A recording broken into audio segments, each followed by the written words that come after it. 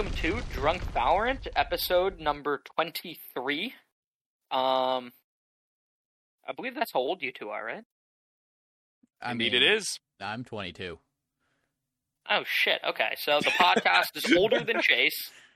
And the same age as me. Hunter. Okay. If each week was a year, somehow. Yeah, but like, you know.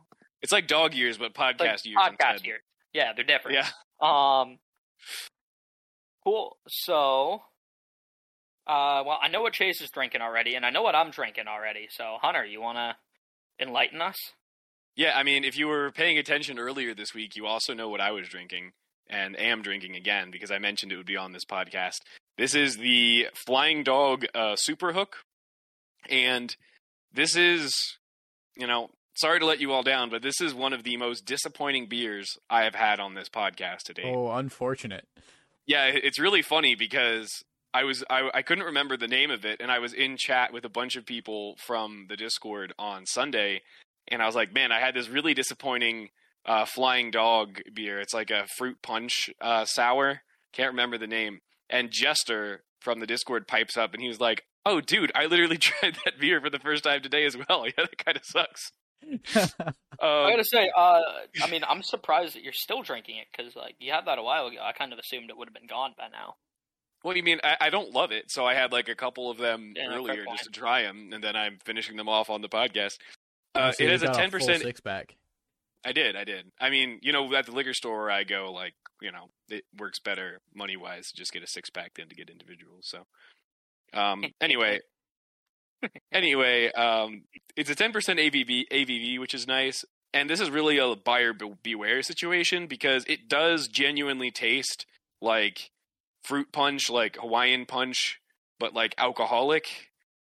The issue is like I saw like that it was fruity and that it was a sour, and I didn't really think about the fact that it's not so much like a fruit or a citrus sour. It's like a fake fruit drink sour.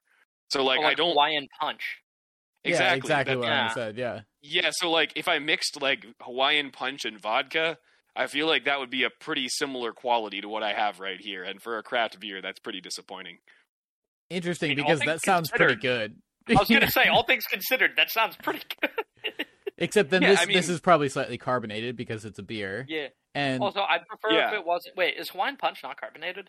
No. Like, Absolutely I haven't had that since I was like a kid going to like with the that Sculpture plastic Garden jug, ice skating rink. the plastic Oh, jug. I with, know like, it in the like a blue classic cap. like plastic Coke bottle, with also the blue cap. Oh, I Like, was thinking of literally like the 6 years Costco old the jug last of it. time I had one. Oh yeah, like the liter you're talking about. Yeah. Yes. Mm, Yeah, makes sense. yeah, like there's one like food cart right next to. Well, okay, I guess a bit more background information. We always went to the Sculpture Garden in DC because over the winter they run a skating rink there, which is like tiny, like maybe a third of the size of an actual ice rink. But we used to go there a lot, and like we owned our own skates and everything. So I think it was effectively free. I think you only had to pay for skate rentals. So I don't like, because we owned our own skates, I don't think we had to pay for it.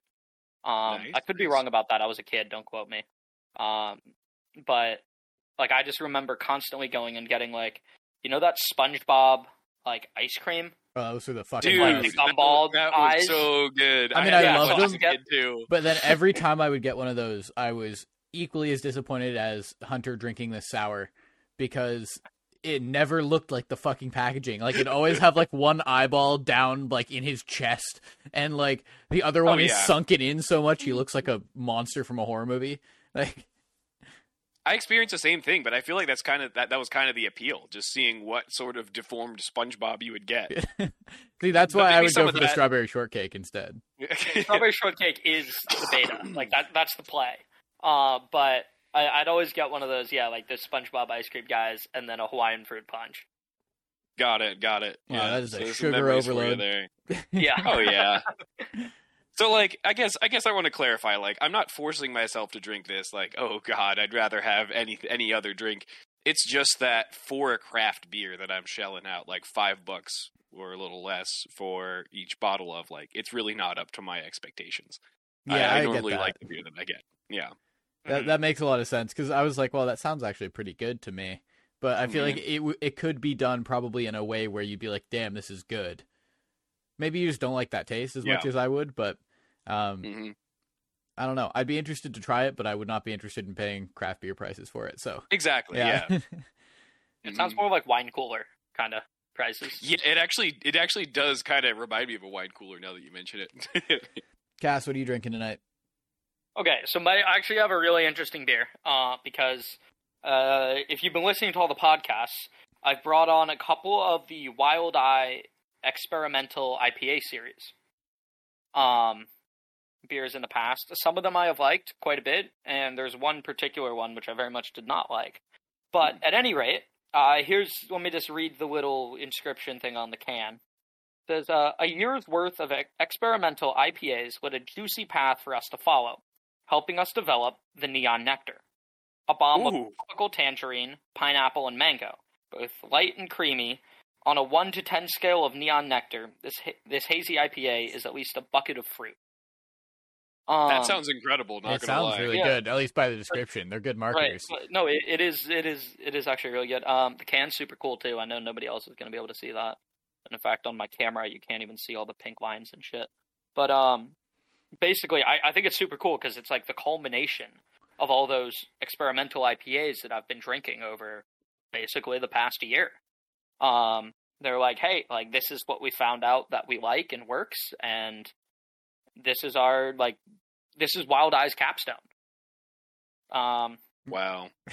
And I also thought it was nice because, Neon, and we're talking about, well, I guess at some point we'll get on to talking about Valorant. I mean, yeah, not for any time. Anytime. Yeah. Oh, yeah. But, no, I got to say it's pretty good. I'm actually really enjoying this. It's a nice 6.8%, so nothing crazy, but pretty solid. And it doesn't quite look like OJ, which is typically my go-to for hazy IPAs, but nonetheless, pretty fucking good. Sounds tropical. Yeah. All right. Sounds like a good time. I guess that leaves me. I've gone away from the beers this week, and I am now drinking a glass of Husong's Reposado tequila. I went down to Seattle this week, and my favorite thing to do in Seattle has now become go to a store called Total Wine and Spirits. Now, if Total Wine, you want to sponsor us, hit me up. But yeah, they're like a chain, right? Yeah, it is the most. Yeah. I've never been to one before. We don't have any in Idaho, and definitely not any in Canada. But it is fucking incredible. It is a full ass warehouse, like Costco or like grocery store sized warehouse, and every aisle is all liquor. And it's like fucking paradise. You walk in, you're like, I could spend hours here just going through the aisles. Oh man! And that's where you. Sorry, not to cut you off, but that's where you got me the Angel's Envy bourbon, right? Yeah, they have literally everything you could ever think of. So like mixers, aperitifs, whatever random bitters you want. Like they have an entire shelf of different flavors of bitters. And then every kind of like liquor, beer, wine you could ever ask for is all there. Like my girlfriend and I spent so much time just going through being like, ooh, what's this bottle of tequila and this bottle of bourbon, and like, oh, that's way too expensive for me. But I picked this one out. I think my dad had a couple of these. I remember seeing them on my liquor shelf growing up. It's all right. Definitely got a good bite to it for a Reposado, which is kind of the point of it. Oh. No, the point of drinking a Reposado instead of an Añejo is that it's aged less, and people like to feel like they're drinking tequila. So if you get something that's like an extra Añejo, then a lot of the times it's so smooth that you don't get like that tequila bite. Got it. And so some people prefer that. I personally prefer an Añejo, but they're always more expensive because they're aged longer. And makes sense. I was looking this up just today, and this tequila is actually rumored to be the first tequila ever used to make a margarita. Wow, that's pretty cool. So who knows? That could just be a clever marketing thing, but seems pretty cool. As Cass was talking about his alcohol percentages, this is a cool 40%. So yeah. I think I got you beat there. Yeah, just a wee bit. But kind of a non sequitur. But like, just speaking of like like cool marketing things, I remember this story that my dad told me about Heineken spreading this rumor that like all the workers in Mexico at the Corona factory were like pissing into the bottles. That's hilarious. What the? Yeah, that was like a real thing. Yeah. Okay, Oh so at my any God. rate, Not the fact that they were pissing, but the No. whole story But, is like, like a real thing. yeah. Yeah. And then so eventually Corona was able to take Heineken to court and prove that like what is it, defamation? Yeah, definitely. That would make sense. Yeah. And was able to prove defamation, and Heineken had to pay them like a couple $1 million. But like they're like, we don't give a shit. Like we made so much money off people buying our beer instead of people buying Corona that like a couple $1 million is just whatever. Like that's just the cost of our marketing campaign, which I think was pretty funny. Yeah, I mean that's fucked up. Yeah. Guess they didn't ask for enough in court. Right. If they actually did lose more money than that. Yeah.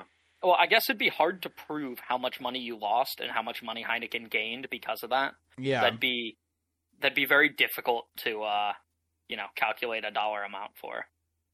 A lot of estimation, I'm sure. Right. Okay, but at any rate, so Valorant, Meh. the supposed core facet of this podcast. Suppose it is a key word there. Right. Okay, so the first topic here that I wanted to go over. Do you guys know Bogdan's Law? Describe. Bogdan's Law. I feel like- I've heard of it before, but I don't remember off the top of my head, I'll be honest. If this is something Right. that I watched a video on earlier today, then maybe. Okay, Bogdan's Law originally comes from CSGO, but it basically states when one player has low health, the high health player should drop an operator or any sniper rifle to switch out with the low health player. To give the low health player like the one shot, one kill opportunity. And it, at least in CS, like when anytime you're one shot, you just run towards your opera and just go Bogdan's, and like toss your AK at them, and then they toss you the op. And I was kind of wondering why that hasn't made its way to Valorant, even if you called it something else. Because people. It's just like, Well, okay. There's two things. People are dicks and they want the gun that they bought. And two, even if they're not dicks, Valorant has differentiation between the characters, which means that some characters are very good at opping and some characters are not very good at opping. And so if I'm playing, I don't know, pick a character. If I'm playing Killjoy and I go Bogdan's and someone drops me an op, but that person's the Jett, like, the Jett is probably going to be getting more value out of that op, even in the rest of the round, than I will. Like, unless it's like a very specific circumstance. That would be my 2 cents on it. right. But like, okay, let's say Jett has burned her dash. / maybe This was gotten a part of pick. the very specific circumstance I was thinking of. But Right. I was thinking like, maybe Jett's either burned her dash or got a pick and dashed out, right? And so like that's not going to be online for another 2 kills. Or even if like let's say Jett still has her dash, even, right? Like there's, unless you are more along the lines of Wardell or that's just like super heavy op crutch. Like Jett can rifle really well too. Absolutely. I might not be able to, but like that doesn't mean that like Jetts in general can't. Like I feel like it still makes sense to give that low health player the opportunity to just outright win a gunfight off a single shot. Well, I Instead mean, of if having to be like, I'm a head tap them. yeah, I mean, if you're talking to me, then I have a better shot at using the Vandal to get the one tap than I do with the op. So that could be part of it too. But like, if we harken back to like pro play here, I feel like pretty much anyone in pro play has or should be able to op to a reasonable level. Yeah, but some Obviously- people are really fucking good at Yes, opping, and if you got those on your the rope team, players are way better. But like, I mean, I'm thinking back on like, all right, let's look at Ye here, right? Really fucking good at opping.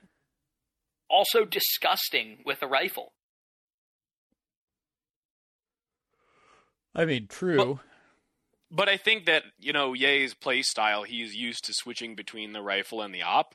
And there are some people who, because of their role on the team, because of the agent they're playing, using an op is something that, if they planned for it before the round, they might do reasonably well at. But having it thrust into their hands in the middle of the round, they may not necessarily be comfortable using it to its full potential.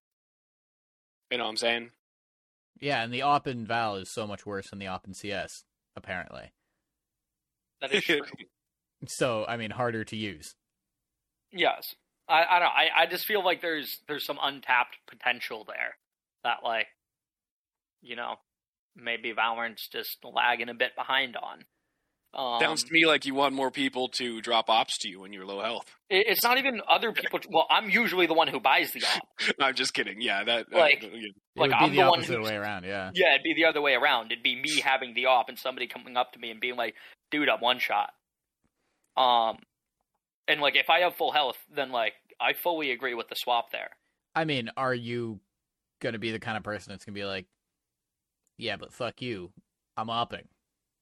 Because you're an op crutch. Because so you're like, well, okay, either I get my 3 kills here with the op, or I give this to you, I take a rifle, I sprint in and die. That is what you would do, so. I don't know. I think it really depends. There's a very certain circumstance here. I mean, just on like a slight side branch of this topic, I was in a game earlier today where there were 2 guys on my team left, and one of them was 1 HP basically, and the other was full health. And the guy who was 1 HP was like, "Oh, I'll stay here and lurk. Like, you go with bomb to the other site." And then I was like, "Fuck no! Don't do that, guys. Guy with 5 HP, you play first contact. So like, run ahead of Omen, and then Omen knows where the guy is. And if you get the kill, great.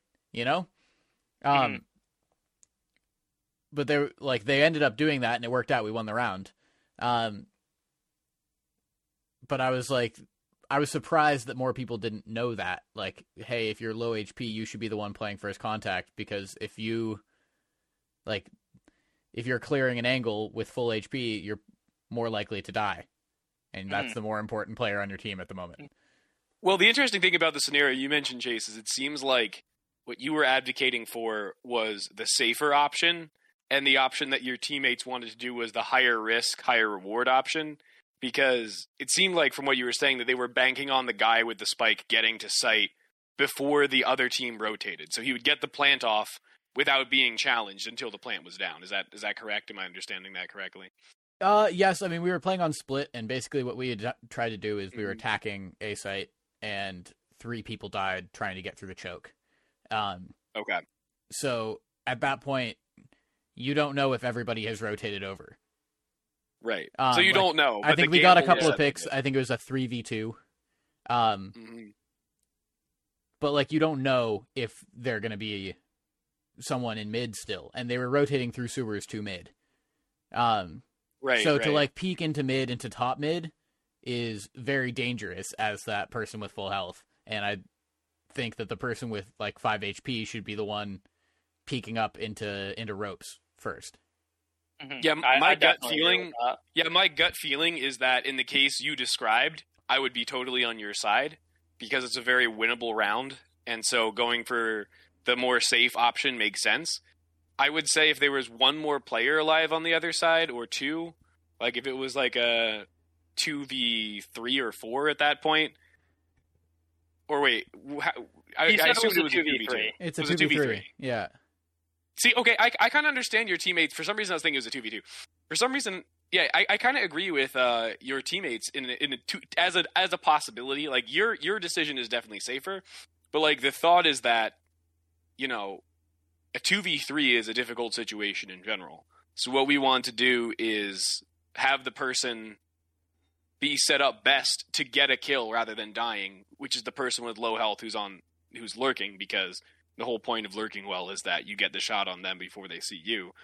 And then that evens the odds right there. And if the other person can get to site before the team rotates, once again, assuming that they weren't there all along or in mid, then now all of a sudden you potentially have a 2v2.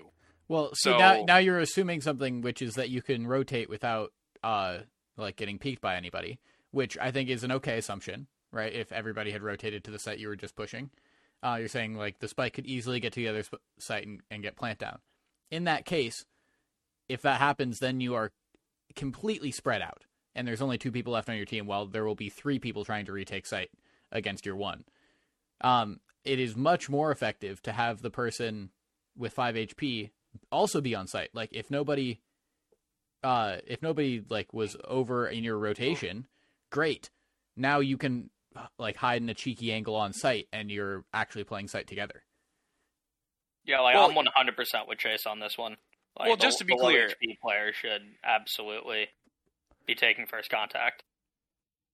Well, I think that the low HP player should be taking first contact in situations where the player numbers are even, or you have more players than the other team. Because in that case, them throwing their life away for you to get a kill is beneficial to the team, obviously. But I think in that case, suppose you both get to site uncontested, same as the assumption that makes it work the other way. So you both get to site uncontested, and now you have 3 people coming into site. Like, if you have one person taking, first contact, you have the low health person taking first contact and dying, and then you have the other player, the full health player, getting that trade. Now that one player is still left in a 1v2. Whereas if you have, if you have the player lurking, and once again, this depends on a lot of ifs. If the person with the bomb at full health is able to get to site and play an uncontested, big if. Also, if the lurk it works out to where someone passes where they're lurking and they get a free kill off of that, bunch of ifs there, then that puts you in a vastly better scenario where you have a 2v2 and you have someone who's, your low health player is now flanking the site, which makes it a lot more complicated for those remaining 2 players to get there. So that's where I'm saying the risk is very high, because if your full health player gets killed on the way, obviously you're screwed. If the lurk doesn't pan out and they all rotate through CT and he's lurking in mid, then obviously that also doesn't work out. But the reward is that you potentially get to avoid having a 1v2 on site and instead, tip the odds. You still are getting a 1v2 on site, because even if your lurk pans out, either there's going to be 2 people pushing that angle, you get the 1 kill, you get traded, it's a 1v2 on the site where bomb's planted, or 2 people rotate through CT, 1 person rotated the other way, you get the kill, but now they rotated through CT, they're going to be at site faster than you, it's a 1v2 on site. Well, the key thing is that, it depends on where exactly people rotate, right? You could have 1 person go CT, you could have 2 go through mid, you could have the reverse. And so basically if they all go CT and the lurk is in mid, then obviously that doesn't work well for you at all. But if 2 are coming through mid, then there's a decent chance that your lurker either gets both or he gets 1 and is able to fall off. And now the person who is going to heaven from mid has to worry about the lurk who is chilling in mid, or they have to just push onto site and allow the lurk to come behind them. And then if the opposite happens, if there's 1 in mid that the lurker kills, and now your full health player is left on site against 2 people, that full health player doesn't actually have to take the fight, because he can just delay as much as possible until his lurker comes to help him out, and then at that point there's a sandwich action going. I'm not saying that's the better position, just to be clear. I'm just saying that I feel like it is a valid option. I don't know. I feel like there's a guarantee that if you both make it to site, all 3 people will be there. All 3 opposing enemies will come to that site to try to retake. Right? True. And yeah. so you are going to get a duel. Absolutely. Whereas the other option, you might just not get a duel. Well, yeah, this is true, but you might not get a duel, but you might get a duel that is hugely in your favor, which is the kind of thing you kind of need to look through when you're playing man down. To look for when you're playing man down, because you're already at a heavy disadvantage. Yeah, you're saying that's people why I'm clear saying I more feel angles like, coming into sight instead of the lurk. I understand that. right? Yeah. But still, I feel like a trade of like your players like getting it into that 2v1 is kind of what you're looking for in this instance instead of it being a 1v3. And I think you have just as good of a chance of getting into the 2v1 if both players are on site. I think you have a better chance because no matter what, 3 people will be pushing that site. Somebody can be hiding behind a box like your low HP player, and you can trade them for that kill, right? Like, No, I absolutely agree with Chase here. But like, just want to clear up something. I think you're slightly misunderstanding the purpose of a lurk here, Hunter. Like, the lurk shouldn't necessarily be silent. And like, as someone who lurks very often, I mean, in this there's case, a it lot of was value. silent. There's no Right. But this like, is not an initial round lurk. This is trying to pull rotation somewhere. Yeah, I'm a little confused why you're defining the word lurk when we're talking about a very specific case here.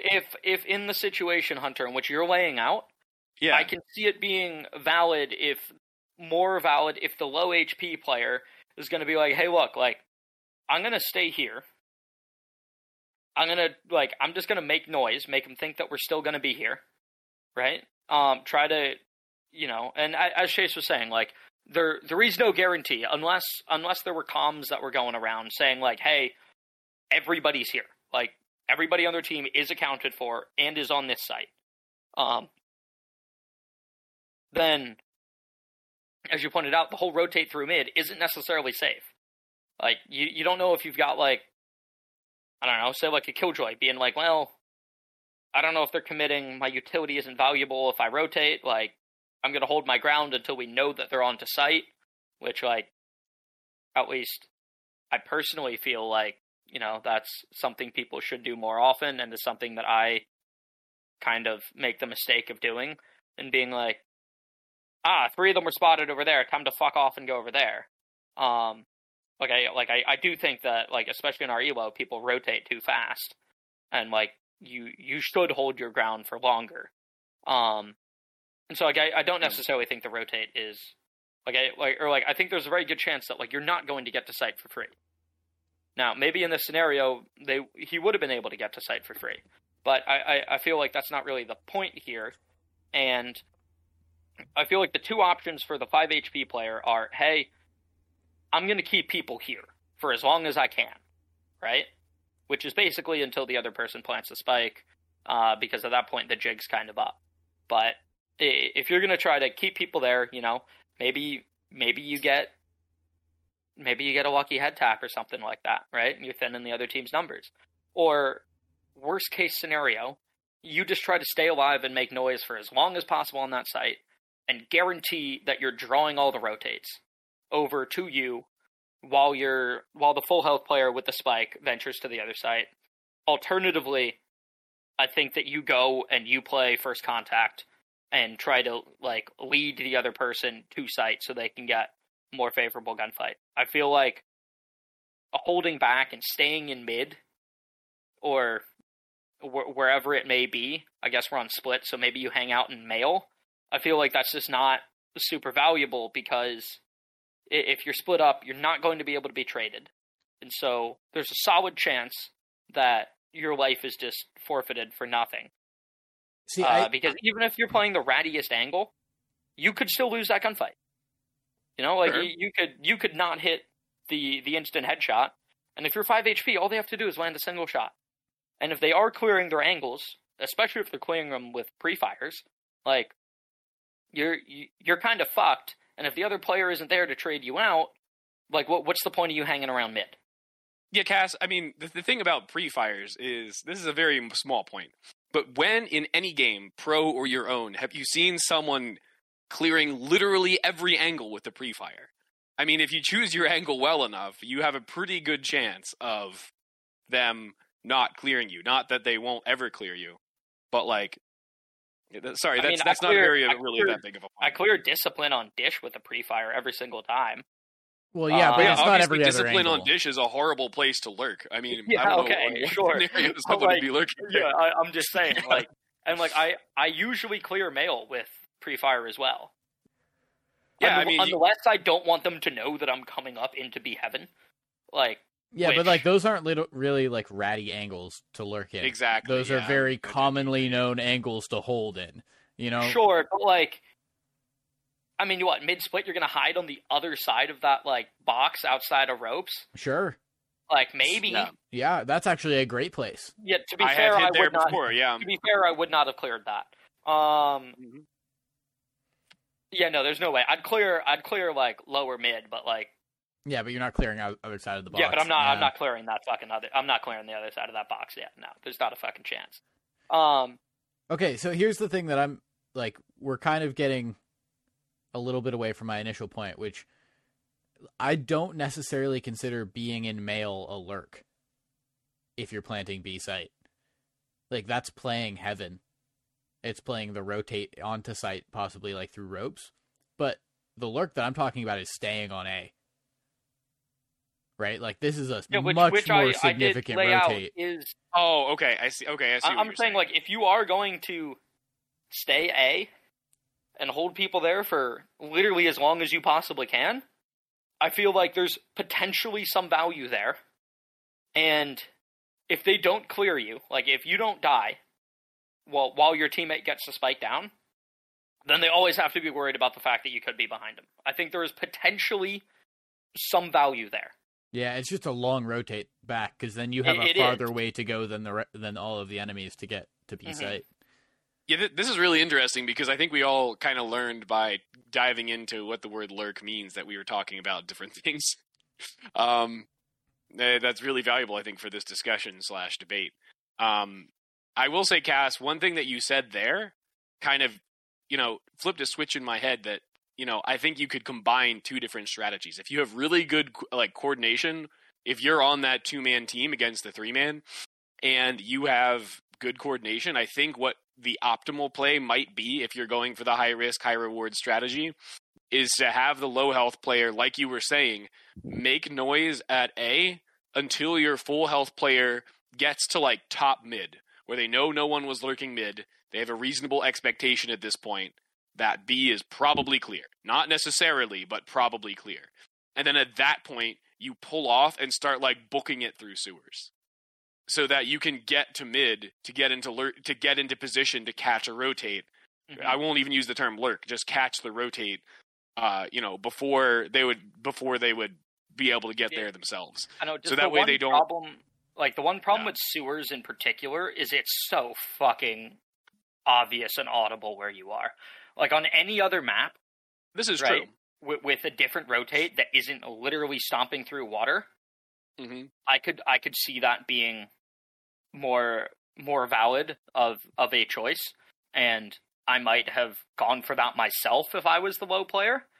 But on split, I feel like if you're going to stay at A and keep people there for as long as possible, and if you somehow don't die, I feel like you kind of have to go through ropes.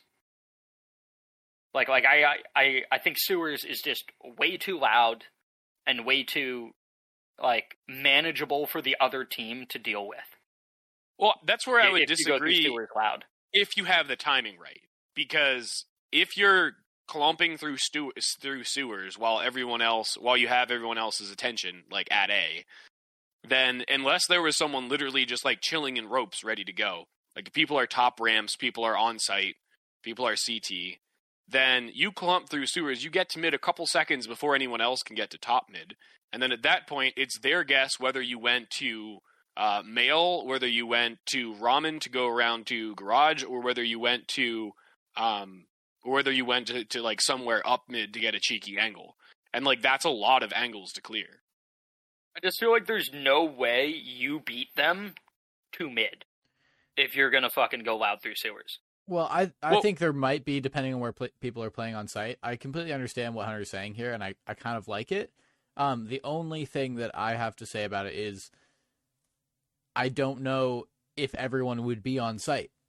Because if you're in this 2v3 situation, say everybody did rotate over to A, Now you're making a lot of noise outside of A, being like, "Hey, I'm still here. We might still push it," but there's only one place that you're pushing from. They know you're both there, right? So in this two context, people I'm are going to assuming- watch that. One person very likely is going to fall into top mid. Actually, potentially, yes, but also, like, I'm assuming you guys don't have a heaven control in this scenario? No, this is... Yeah, okay. So Yeah. someone is almost assuredly playing a heaven/ramp. I think Like that person often... there's probably one on site, one heaven/ramp. The other, whatever this third person is, what they're playing guess would actually be heaven screens. themselves. My guess would be screens, actually. But somebody there is not doing a lot holding an angle. Well, if you And- have one playing deep sight, one playing screens, one playing heaven, But they're not on site yet. You don't, like... Sure, somebody's shooting bullets or using util, but they're not on site, and you know that. Because you have two but people I'm watching saying, the like, angle. but there's the person who isn't doing anything in that scenario is the person who is playing deep sight. And, like, that person was probably there from the start of the round. So, they're not the person to fall off. Now, I suppose you could do, like, a three-man kind of rotate scenario where person playing heaven goes to top mid, person playing screens rotates to heaven, and then the person playing sight rotates over to screens or just somewhere to watch a main. Yeah. Which could function. I feel like that is But again, exactly we're what talking would about happen. we're talking about a ranked game here. I feel like that's not like a Well- super coordinated effort. That's like, oh, the person being like top ramps is like, oh fuck, like, you know, someone's shooting, but we don't know where the other guy is. Maybe I'll go watch mid. And then the person screens is like, I mean, now we don't have ramps control. Let me hop up to heaven. And the person on site is like, okay, well, now I'm holding this angle. Like that's not a very difficult thing to coordinate. I think that would just happen. It's kind of a chain of events. Well, I guess what I I will just say, feel like the- Case, is that I feel like your point there about that being the normal course of action is true if you're looking at a 5-stack versus a 5-stack, since it has to be 5-on-5. Because what I've experienced many times in my own like solo queue or duo queue games is that I'm alone on a site, nothing is happening on the site, and then I hear the audio call out, spike down on the other site. And then I see in the kill feed a bunch of enemies have been killed on that site. So I immediately start booking it over to that site to hold the spike and to prevent the last couple people from recovering the spike. And no one over there clearly communicates, oh shoot, they actually got the spike back. So I get over there and I'm kind of holding where the dead bodies are, and then I'm like, oh wait a minute, spike isn't here. And I feel like that scenario happens a whole lot in ranked where, because of a lack of communication, you know that the spike dropped at some point from the person with the spike being killed, but you have no idea where the spike is now. And when that happens, in many cases, you know, you end up just rotating to play with the team, because if you did have spike down, it would be absolutely in your best interest to all be there on spike versus being spread out across the map. I kind of disagree with that. Sole purpose being, like, there are a bunch of agents who can somewhat safely recover the spike. Now, obviously, Yoru with ult could completely safely recover the spike, but, like, also Indeed. just, like, Verily, yeah. if you could just smoke it off, like, I feel like, now, obviously, once you get into, like, 2v2s, like 2v3s, stuff like that, then yes, maybe you want to rotate over and play with your team anyway. But, like, so long as you've got bodies in general, I feel like there are a bunch of ways in which the other team could recover spike. Like, it's probably not in your best interest to immediately try to collapse onto it. Now, maybe take some space up mid. Maybe push out a B garage, clear that, make sure no one's just, like, you know, dick in hand sitting over there, doing dick all. But, like, you know, I feel like you should not necessarily just immediately converge to, oh shit, Spike's down. I can see Spike is down. And, like, so, like, here, let me break this down a bit further. All right, let's say I get an op kill, and that drops Spike. And I communicate to my team, hey, I've got Spike down on, like, A lobby. I don't necessarily think it should be an immediate conversion over there, because there's so many things that could be done to recover that spike. You could flash me off the angle. You could smoke it off. Like there's a bunch of ways in which the enemy team could recover spike, and even if I communicate that, right? Like if it hasn't happened yet, that doesn't mean that it can't still happen, depending on which agents are alive on their team. Right. Well, that's where, if I'm playing with you and we're in a 5 stack, or at least we're in maybe like a 3 stack, and so we have a lot of comms anyway, you get that kill at the op, you can pretty quickly tell how recoverable the spike is. Like if some idiot on the other team has the spike and they get all on split talking about you're opping from screens. Yeah. I mean CT, you're opping from CT. And their Sage has the bomb and goes all the way onto site first, and you kill them and drop spike on site. Then you could say, we have spike down on site, and then of course that should trigger a full rotate, because that is a very defensible position that's going to be very difficult for them to recover. But if they have, if it's down on site, I agree with you. Right. If they've spiked down by orb, then at that point you could communicate they're probably about to recover spike. So my whole point is that if there's good communication, then I totally agree with you that, it's not always that you should rotate. But what I'm talking about is when there's not good communication, because a scenario that happens often, even in non-communicative ranked play, is on split, for instance, you might have 3 people go main and 2 people push mid. So if I'm playing on B site, I see that there were 3 kills on A site and spike down on A site, and I immediately decide to take space mid, and then I run into the 2 players who are pushing mid and die. Now I've left it at a 2v2. And if I would have just rotated safely through CT and held spike where there was no one to recover it, we would have been in a much better position to deal with the 2 players who are flanking through ropes, especially as we realize they're not immediately grabbing spike. So that's sort of my rationale there, but it's a little bit of a weird topic discussing what you should do when you don't have the information that you really should have. Yeah. If you have communicative players. Well, I mean, I think that something that happens a lot is, you hear the call out, like Valorant put into the game, right? The spike down A, right? Mm-hmm. And so then you're like, oh shit, like there were 3 kills over there. I'm gonna head over there. We have spike down, but the person that got those 3 kills, maybe they just sprayed them down, but then they have fallen off the angle. Right, and they don't even have eyes on spike. And so then you're like, wait, do we have spike? And they peek it again, it's gone. And you have no fucking idea where spike is at this point. Right. And that happens a lot. And obviously that's just not having the information that you should, of someone being like, oh, I had to fall off, I don't have eyes on spike. Or they could have spike again, or they could have retrieved. Yeah. Conversely, I feel like there are a bunch of situations in which, now, obviously, I only notice this when I'm dead and I'm spectating somebody else's POV. And I can't say I'm not guilty of this myself, but I just don't notice it when I'm the one doing it. I feel like there are a bunch of scenarios in which people overhold spike, right?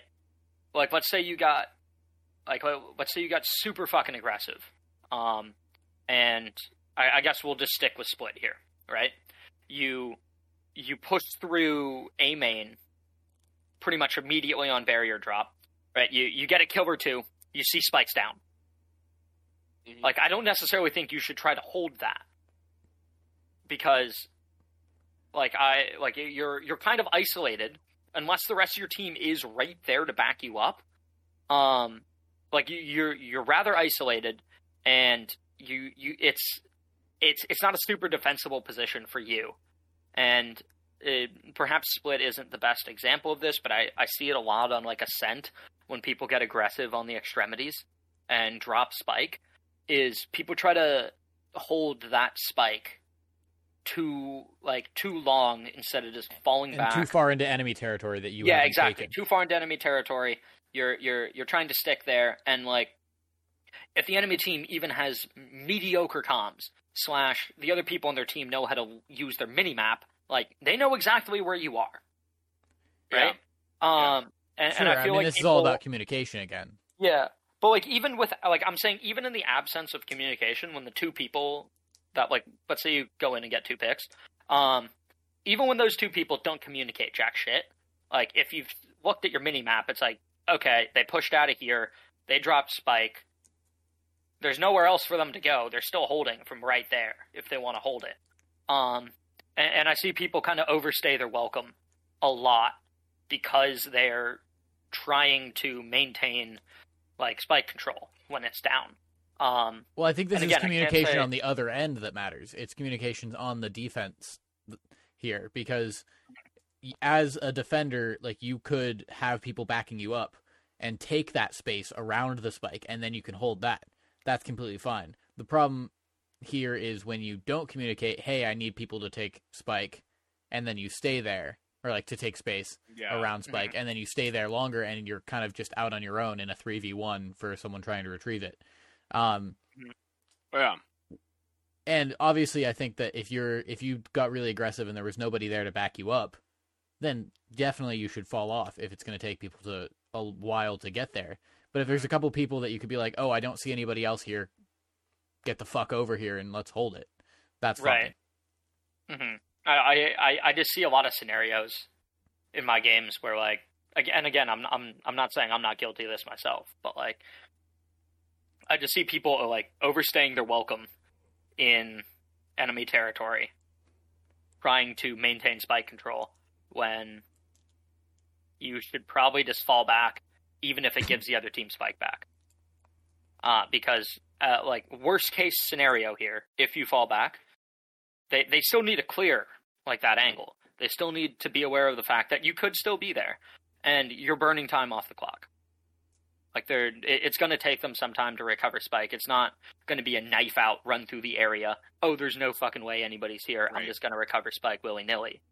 And like, again, this is something that like kind of, and I noticed this like of my own gameplay, like kind of right before Chamber came out.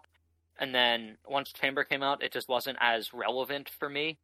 But like, I noticed myself like doing a similar thing in which I'd get aggressive as Jett and then get a pick or two and then not just fall back and play numbers with my team. And I end up giving myself up. And if I'm only getting one pick and then they go 1-for-1, that's still beneficial for the attackers, even if I get first blood there. Like, if I get first blood and then immediately die, like 4v4, I think is beneficial to the attack. So yeah, I would agree. Like, I that was something that I definitely noticed myself, even if it wasn't like a spike down like situation, is that like I realistically should be trying to get that pick and then trying to fall back. And I think the same thing applies even when spike's down. Like, I understand perhaps you've got a bit more of a reason to stick around when spike's down, but it's just I think it's a mistake, and I see it all too commonly, like at our elo. Yeah, and I think the worst part of the mistake, like you said, is killing the person with spike and continuing to peek the exact same angle that you killed the person at where the spike is. Because they're, like you guys have said, if the other team has any semblance of comms, they'll say what happened, and then the other person will pre-fire you. Whereas, like, you mentioned Ascent, Cass. If you have a situation where you kill the spike carrier in B garage pretty quickly, and, you know, you or other teammates get a couple other kills as well. So you've gotten 3 kills in B garage, and you've dropped the spike there. You're pretty confident that for the moment no one is there to immediately trade those kills that you've made. Then I think falling off is perfectly fine, like you said. I also think, like, repositioning to a different angle that's kind of cheeky works out as well. Like, I would tend to want to go across garage to, like, I don't even know what the call out is, but like cubby, the little like indent that's across from like the doorway to site from garage. So that way, like, you know, if they decide to take spike and continue to push site, then I'll be at a cool angle relative to them. Or if they don't and I hear them walking away through mid, I can calm that to my team. So yeah, I think the worst mistake is just to watch spike from the same angle where you killed someone, because it just makes it really easy for the other team to kill you. Yeah, and also for reference, when I was saying getting aggressive, I was talking like you get those picks on like tiles. Like, I wasn't saying you get them in garage. I'm saying you get them like. Oh, I see what you're saying. Like, okay. I'm saying like you pushed through garage, you got those kills on like tiles. Which, like, there's not tiles. A lot of places. Yeah, like, how the fuck are you going to hold that? Like, the only place you could possibly be is garage. Or like ticket booth.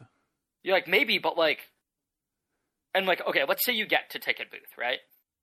Yes, you're protected from T-spawn, but like Lynx and like from fucking Cat, Lynx, like that little nub in mid, I don't even think there's a call out for it. But like, you're so exposed if you're by ticket booth. True. And to get to the other side of ticket booth, like, you're really exposing yourself. And chances are, if you get kills and tiles, like, someone is probably B-Link. Like, hey, solid if you can get around ticket booth, there's a pretty good chance you can check their spawn for AFKs, so there's that. Yeah, that could be very useful at our elo, so. Yes, very much so. that was obviously not serious. I get what yeah, you're but saying. like, I just feel like there's no realistic way in which you get to the other side of ticket booth, and then you're just like, you're a sitting duck right there. So I feel like you're like 100% of the time, like, you should probably just fall back. Well, unless you're not alone. That's the whole thing. Yeah, okay. Right? Like, if there's yeah, three granted, of you yeah. pushing, then Sure. that's fine. Yeah. All right, what do we got up next? We strayed a little bit from the original we topic. did. Okay, but no, I think okay, that's hold the on. entire point. Getting back to the original topic. I feel like we should maybe implement this. And I understand Chase personally doesn't like using an op, so like maybe not. I kind of do like using an op. I'd be down to trade you sometime, Cass. Like, yeah.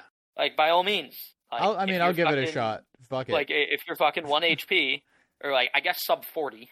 Like, if you're sub 40 HP, to the point where, like, assuming the enemy team has a full buy, like,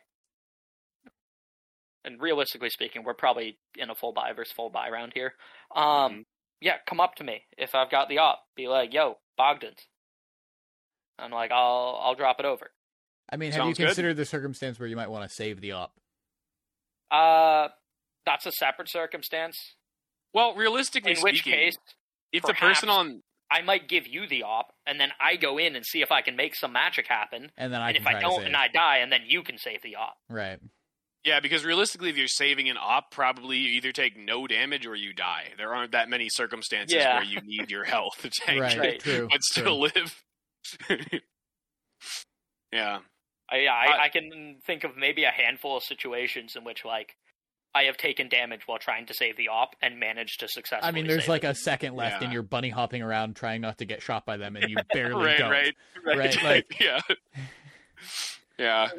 I feel like if you're trying to save the op, either you don't encounter anyone, or you just kill them, or they kill you. Yeah, or they kill you. Well, they don't kill me because I've never failed to save an op when I've decided to ever. Oh yeah, definitely not. No. Yeah, that didn't happen like 4 times last night. No, not at all. Now, before we transition to the next topic, do you mind if I say a tangent to this topic that I don't really have a discussion topic for, but if I throw it out there, maybe one of you guys will. Okay. Do you mind if I do that, Cass? Throw it out there. Cool. Okay, so I had one of the more frustrating games I've had in recent memory a couple nights ago with my dad. My dad plays Sage, and I was playing Brim. And the remaining 3 players on our team were duelists. I believe we had a Yoru, a Jet, and a Reyna. Now, on offense, which we started on, our Yoru and, our Jet were not interested in pushing site at all. Like, we would encounter a single obstacle. Like, we would encounter a smoking off main. And they would just be paralyzed, unable to do anything but blind fire through the smoke. Did your Jet have an op? Not on offense, no. I don't know if she ever bought an op on offense. Okay. Either way, we were losing so much, I'm not sure that she easily had money for an op. Right, okay. I was going to say, in that scenario, fucking smoke and dash in, have your Yoru fucking flash out, like, don't be weenie. Right. Yeah. So now, our Reyna was marginally better. Okay. What she would do is there would be a smoke put down, and she would step up to the smoke, and she would throw her Leer out, and then she would get tagged up a bunch by the enemy just spraying through the smoke, and then she would immediately say, "Oh guys, I'm low HP, I can't push," and then berate our Yoru and Jet for not pushing in. And so that's why berating the Yoru and Jet for not pushing in, I think, actually is valid. Well, yes, it is. It is. But this came to mind because I was thinking about this when we were talking about being low HP. Because on the one hand, yes, Yoru and Jet not pushing in was a massive problem, and they absolutely needed to be doing that. As a Yoru, I very much push into sites, as you guys both know. But the Reyna taking damage and then being, and she was usually pretty low, like less than 50 HP, and then being like, well, I can't push in. I just have to support the push at this point.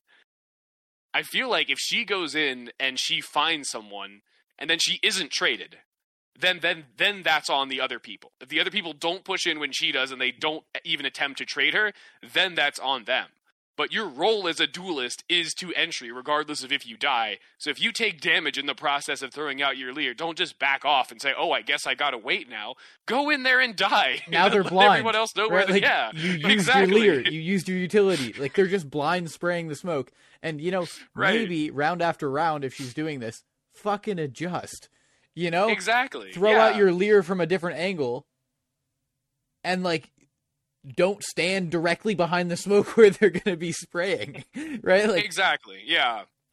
I mean, also, yeah, one of the more frustrating, and also, I guess this is also a bit of a side topic, but friendship ended with Chamber moving back to the Jet. Wild.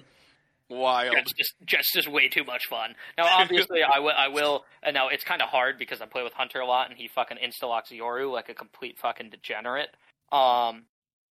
And then somebody else on my team's probably going to want to play Duelist, but, dude, Jet's just so much fun. Okay, but back to the main topic. One of my more quote-unquote successful games is Jet, in which my personal stat line wasn't great. And I don't think I was in a solo queue game. I think I was playing with one other person, but I was kind of just lamenting on the fact that, I wasn't doing that well this game. I wasn't doing dog shit either. I was kind of middle of the pack in terms of the scoreboard. But I definitely had more deaths than I had kills. My team was still stoked because I'd smoke and dash, I'd get onto site, I'd lose the gunfight, and then get traded, and now my team has space, right? And I was just kind of being salty about it because I wasn't getting kills, and I was just getting fucking wrecked every time that I went onto site. But my team was still super stoked about it. You're still doing your job. Yeah. Right. Which, again, it's frustrating when you don't see the results of what you were doing on the scoreboard. It's almost like Cass is getting a taste of what it's like to use your utility to benefit your team, even if it's not reflected in the scoreboard. Something that he often gives me shit for. When I'm playing back so that I can use my smokes.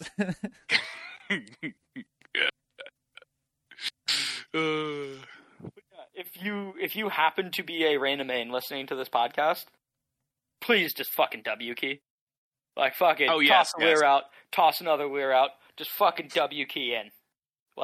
If I don't trade you, that's on me, not you. Oh, but on the site that everybody's pushing, not while you're lurking. Extend that. Yeah. Hopefully on the site that we are near.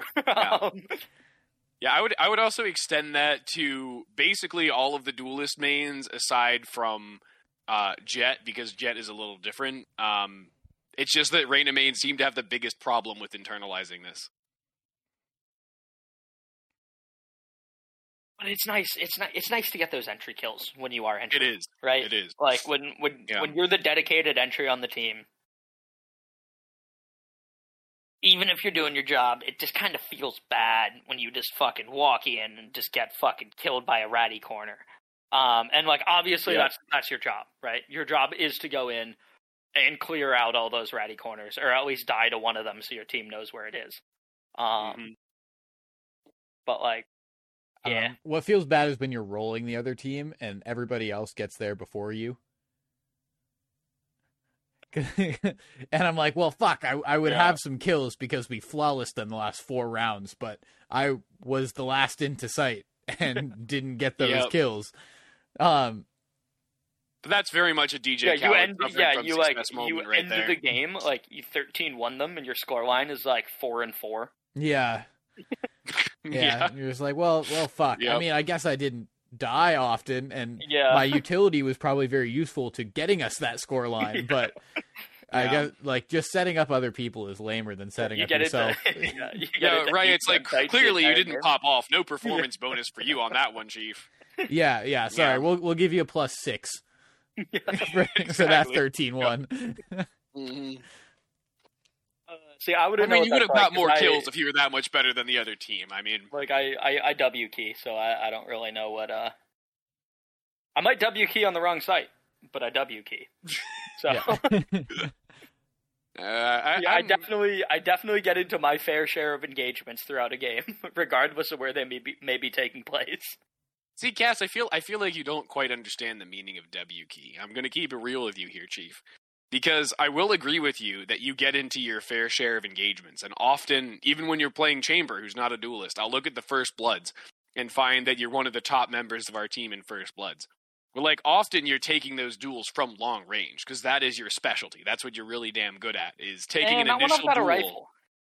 Well, okay, yeah, but your whole play style is around not using a rifle as much as possible. Yeah, and it taking that opening angle peak. It's not like you're W keying into Right. sight after that. You're taking that opening angle Yeah. peak and then fucking off. That's not W keying. Yeah, Well, no, I rarely look at the mini map. on to site. I rarely look at the mini map and I'm like, Or and I'm like, God damn, Cass is taking so much space. I'm usually like, God damn, Cass has got some nice opening picks. Into mid. I'd rather W key Yeah. into mid than onto site. Like, granted, perhaps that's not as useful, but like, I feel like, especially as Jet, like, I do take quite a bit of space. Well, yeah, but It's then just- normally you stay in mid and take additional duels. Like, if you compare what you're calling W keying versus what Alex does as Reyna when he W keys, there is a huge difference in how much both of you are pressing the W key. Yeah. I'll tell you that right now. And I'm not saying that's a bad Yeah. thing at all, right? I'm saying Neither that, am like I, what you're neither am doing I. can still be useful and getting the picks Yeah. and setting up your team, but it's not necessarily W keying. Yeah, I would say aggressive lurking is more what you like to do. Would you say that's fair, Cass? That is fair. Also, was that a battle pass? The W key? I Like, think it with Gun was. Buddy? Yeah. Maybe. Yeah. Okay, I think it was. I am so fucking upset I don't have that. Like, Yeah, it's a good buddy need to have. They need to put some of the buddies, like the old buddies, back, or like have them be attainable in some way. And if the manner in which they're obtainable is a buy and sell market, I'd be fine with that. I would like, be especially fine with that, considering how much stuff I had from the first couple battle passes, which would be very Oh, valuable. very, very valuable. Yeah. right. All I'm saying is like Mhm. I'd pay for the W key gun buddy. Fuck, I might pay for a Polyfox something. Hell yeah, dude. Yeah. Wait. Okay. So Polyfox is still the best I do- battle pass okay, skin line I ever. do Don't at me. highly fuck with the Polyfox. Mhm. Right, and there was one guy I remember us being in the game, and I asked if anybody had a bulldog skin, because it is, I believe, no, it is the only skin it is the only gun in the game that I do not have a skin for. Not necessarily premium, but like just any. Skin. You don't Like, have I've just any got- bulldog skin. Yeah. No, I've got no bulldog skin, just matte black standard. And I believe every other gun in the game I have something for. And the majority of them admittedly are just the single battle pass that I bought. But I actually use the bulldog now. And so I was asking somebody, I was like, yo, like, does anybody have a bulldog skin that like I could grab off you for this round? And one of the guys was cheekily just like, yeah, like I got one. And I'm like, dope, cool, I'll take it. So I buy him the bulldog, and he throws it over to me and starts laughing. And it's the Polyfox. And his whole thing was like, I gave you like a shit skin or whatever.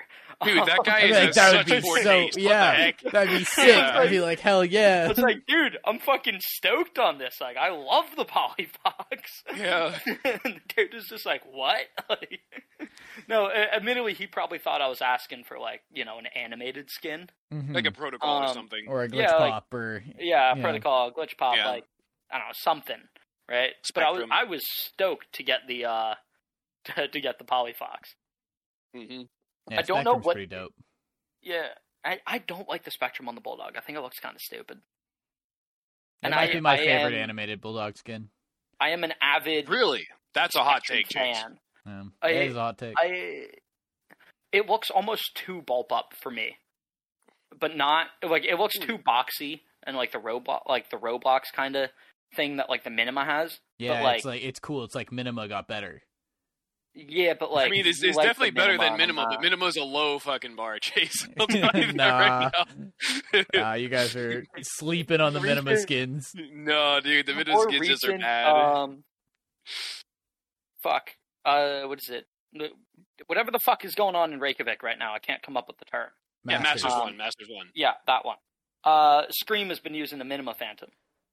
Not gonna lie, it's starting to grow on me a bit. Pretty dope. Kind of Is it just that Scream is using it, dude? Yeah. I mean, the No. things he can do with it. yeah. But like, it's just like, it's clean. I'll give it that. It's kind Dude, of if Scream was using the Singularity Phantom, you'd be like, well, I might No, be changing my opinion no, a bit. no, because does the Minima have any altered sound effects? No. No.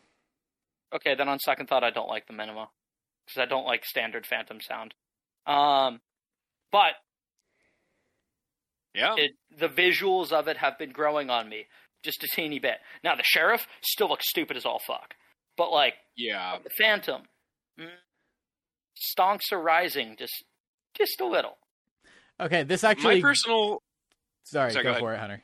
This is all you. Okay, well, I will say the only Minima skin that I like, and I had never seen it like in a game. The first time I saw it was in one of the streams of Masters 1, was the Minima Op. Because instead of just being a boxy version of the original, there are a couple little details that are really cool. Like the scope is like boxy, but looks kind of unique and special. It even has this like little like side thing on it that looks sort of like a reflex sight. Like, I don't know what it's supposed to be, but I think the Minima Op is actually kind of cool. But I do not vibe with any of the other Minima skins. All right, well, Chase, I know what you're going to say, but you want to? Yeah. I was going to say that this transitions perfectly into a topic that I was talking with Cass about earlier, and we're going to do fucking skin review on the new skins that just came out. Let's go. What the fuck are they called? Anyone? Doodle Pop? Doodle Bud? Maybe? Like I want to say Doodle Bud. Let me look it up. Like Doodle Bob, like the SpongeBob character? Let me see. No, I think they're called Doodle something. Yeah. At any rate, we're talking about Doodle the one Buds. where... Doodle Buds is the name. Oh, okay. So I just cool. looked it up. Basically, Yeah. you kill people, gun gets more colorful. Yep, roger that. If you need more of a description, just open up Valorant and click on your store. It's currently the featured pack. Yeah. It will be when this episode goes live. It may not be if you're listening to this in the future.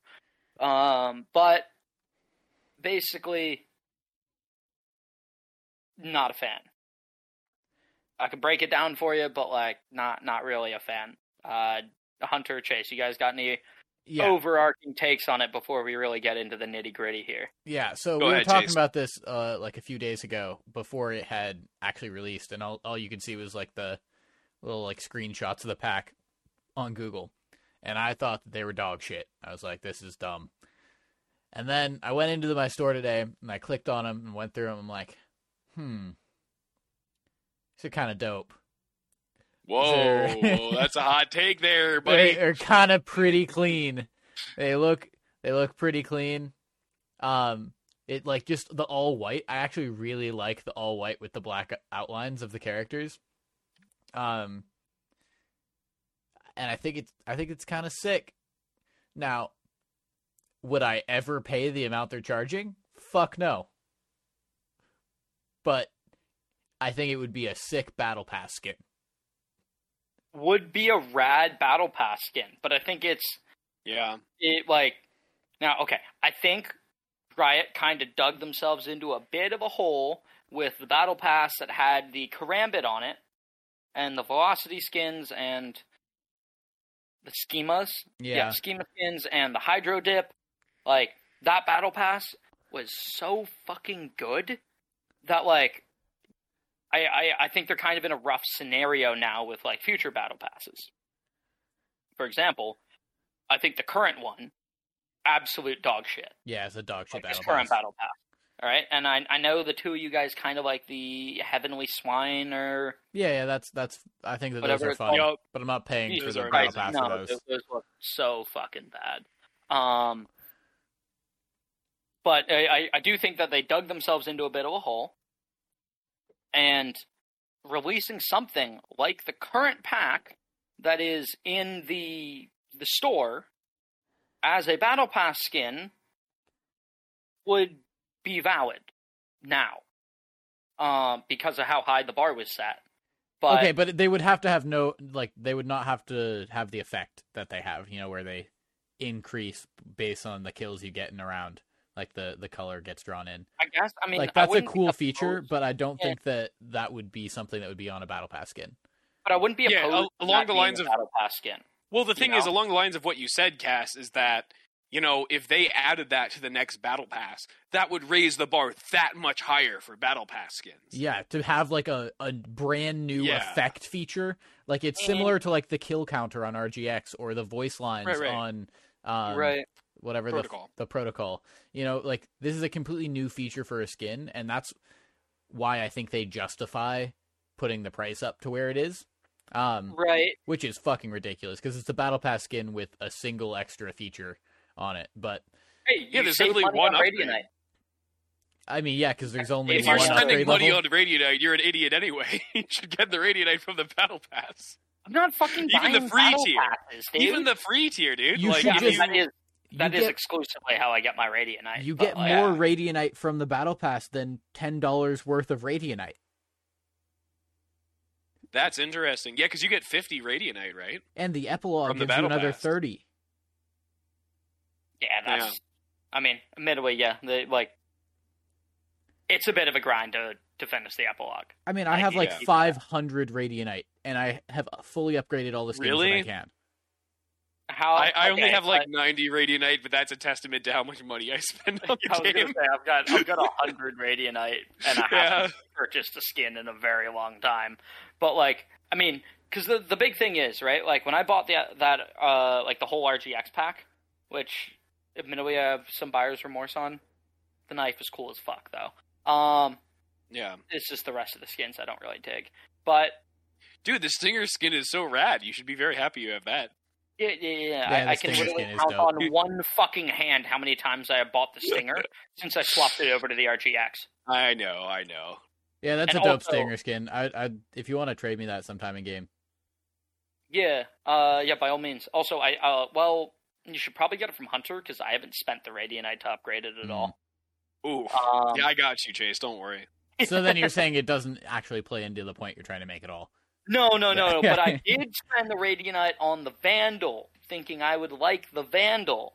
But then it turns out that I just hate the sound the Vandal makes, and I can't aim for shit with it. So the Glitch Pop Vandal, which I previously purchased, which is rad as fuck, and I think still like. I know it was super fucking popular when it came out, and has been on I think it's been on a steady decline since. Yeah. But I feel like it's in need of a renaissance. The Well, I Glitch think the Pop biggest reason why Renaissance? the Glitch Pop Vandal Yeah. was so popular, along the lines of something you said earlier this week, Cass, is that the Glitch Pop 2.0 pack was the single best value for pack of any pack ever. Because you got a knife skin, you got a classic skin, you got an op skin, and you got both a Phantom and a Vandal skin. There has never been a pack that's come close to that in terms of supplying you with all the guns like the average person uses. Yeah, that's like, pretty and- insane. And now, admittedly, the operator is a bit more of the like special tier of like or specialty tier in that not everybody's going to use that skin, right? There are a ton of people who play, and regardless of how much money you have, you're never going to be like, you know what, I'm going to buy an op. No, but and it's admittedly, known as like the high tier. Like, yeah, but like Yeah, and like even most games I get into, on my team, someone wants to op on defense, and sometimes it's two people who want to op on defense. Mhm. So And like, then you yeah, have that's a- not everyone. Right, yeah. No, but like, no, like, yes, I'm just saying, like, the op is a bit more of a specialty skin, right? Right. But that being said, Phantom, Vandal, classic knife. Like, Yep. yeah, like best fucking bang for buck out of any pack ever. Yeah, pretty And wild. I think yeah. they're dope as fuck skins. Okay, but now I kind of lost my whole train of thought with this. Doodle Okay, Buds? no, oh yeah, yes, no. I'm talking about the RGX and upgrading it with Radiant. Yeah. That's how you Okay, got so here. like I spent a shit ton on and like it's the only Guardian skin I have, and like admittedly I never fucking buy a Guardian. But like, you know, I like it on the Guardian, so like I put the Radiantite into that. I put the Radiantite into the Vandal, despite me not liking it, but I found that out later. Mm-hmm. I upgraded the knife. That has fewer tiers to upgrade, so like less of a big deal. But then also I have a high tier skin for all of the other guns that I use, with I technically the exception of the Marshall. And so like my Radiantite, when I bought that pack, immediately disappeared, and then I was waiting on the next like battle pass, like the free Radiantite that I got from that, to actually upgrade some stuff. Yeah, so Cass, when you go to a store to get some food and you give them the money, do you then tell the cashier, "Oh my God, my money immediately disappeared"? Like, what was the point of you mentioning the fact that your Radiantite immediately disappeared? No. Like the whole point was just like my Radiantite went to 0. I needed more Radiantite. And, like, that you actually had 0. Like, I see. didn't have enough Radiantite to fully upgrade the Vandal. And I was saying, Okay, that makes sense. I want this Vandal, like, and I wanted this Vandal to have the like the black variant, because I'm like, yo, like the black with the purple looks clean as fuck. That's what I want to be running, and I just didn't have enough Radiantite to even get there. So, like, yeah, literally just like I was at 0. I open up the Radiantite shop. I'm like, all right, look, like I had to put more money into the game than the whole pack costs, and so like I had some left over. And then I pull up the fucking Radiantite cost, and I'm like, absolutely not. Yeah. Like, not a fucking chance. Like, no fucking way is this happening. Yeah. Somewhat shamefully, I have bought Radiantite once, and that was when I was very new to the game. Exactly. Yeah. You lay it on me, Cass. It's fair. It was within the first couple months of me playing Valorant when the Glitch Pop 1.0 pack came out, and I wanted to be able to upgrade everything in the pack. And I had no idea how much I would be playing in the future, to where, you know, I really didn't need to spend the money on the Radiantite, or if I would have thought about it, I could have like bought one more battle pass and then gradually gotten it. But yes, I did shamefully buy some Radiantite for that. Also, can we briefly discuss the fact that the Glitch Pop 1.0 pack, while being dope as fuck, one of the worst bang for buck packs. Well, here's the thing. It's one of the worst bang for buck packs for most people. However, for me, it's been incredible bang for buck, because when I bought the pack, I would save until Odin main. Exactly. Well, what is I it? would Is save it Odin Bulldog Judge? It's Odin Bulldog Judge Frenzy now, knife. Yeah, Oh, wow. admittedly, Okay. the knife is fucking cool. Thank you, The Cass. Frenzy I is dope. appreciate that. Yeah. Knife is dope. Frenzy's dope. And the Odin is dope, but only if you like Odins, and a lot of people just hate Odins. Yeah, but so, like also like fuck Odins. That's and a then great Bulldog, filler pack, though. Yeah, Bulldog is very nice as well. Dope I can't in decide if I like hindsight. that. Yeah. Dope in hindsight, not dope at the time. Mm-hmm. But like what I was saying is that when I bought the pack, like in the first couple months since I bought the pack, I ended up using the knife all the time, the Odin anytime I could afford it, and the Frenzy a lot as well. And so like those 3 skins alone, like, are awesome. And now that like I've matured as a player, I now use the Judge and the Bulldog much more than I do the Odin. But like still, for me personally, the pack was incredible value, and that I never regret buying that pack. Never once have I regretted it. Now, Hunter, what is your opinion on the Doodle Buds skin pack? Because I don't think we got yours. Oh yeah. Yeah, so I went ahead and pulled it up in my Valorant store as Chase was talking, because I actually hadn't looked at it in my Valorant store since it actually launched. And my opinion on it is that, yes, it is cool. However, the skins that they chose to make an increasing drawing based on how many kills you get, or increasing coloring of the drawing based on how many kills you get, are very impractical and questionable. Like, if they would have made this skin pack, like Cass was mentioning, like the Glitch Pop 2.0, if they would have done classic Phantom Vandal Op, I would have said, oh, this skin pack is pretty interesting, because all of those skins, like, if you're good with one of those guns, you could very conceivably get an ace with one of those guns and get to see the full drawing on your skins. I guess classic would... Ghost over classic for sure. That's true, but Despite like, you've my seen hate of classic the aces. Ghost. You've seen classic aces. Yeah, sure. But like, despite my hate of the Ghost, I feel like you're more likely to get multi-kills in a pistol round if you like the Ghost using the Ghost. I think just to be clear, I would totally agree that the Ghost is more likely that you would get multi-kills, and that would be even better. Yeah, I was just mentioning if you pick... you're just picking it to be the exact same as the Glitch Pop 2.0. Right. Yes, yeah. I would totally agree that the Ghost would be better. But the fact of the matter is that the Shorty... When have you ever seen someone get an ace with the Shorty? Like, I have been on the Valorant subreddit basically since the game launched, and I don't ever remember once seeing a Shorty ace. And I have 3 kills in a round with the Shorty. Right, but yeah, like... That's impressive. But, like, the fact that that's incredibly impressive means that, like, getting an ace with a Shorty is fucking impossible. Yeah, like, no. Exactly. Like, well, also because a lot of the times, like... Okay, realistically, if you're buying a Shorty, you're either buying it to rat a corner. Yep. And upgrade your gun, in which case you are no longer using the Shorty, or it's a backup to an operator. Exactly.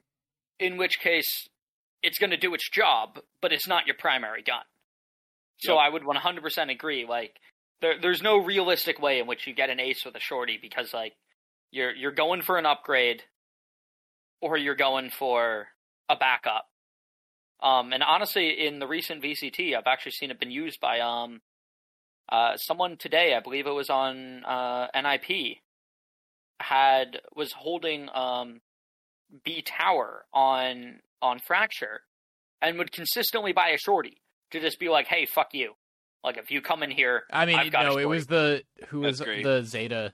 Zeta, was it Zeta? It was on Zeta. I mean, and then the one player from NIP copied the same strategy, but whoever was holding Tower, I think it was the Sky, it was the Astra, I believe. Or Astra, okay, was consistently using the Shorty to very good effect on Zeta.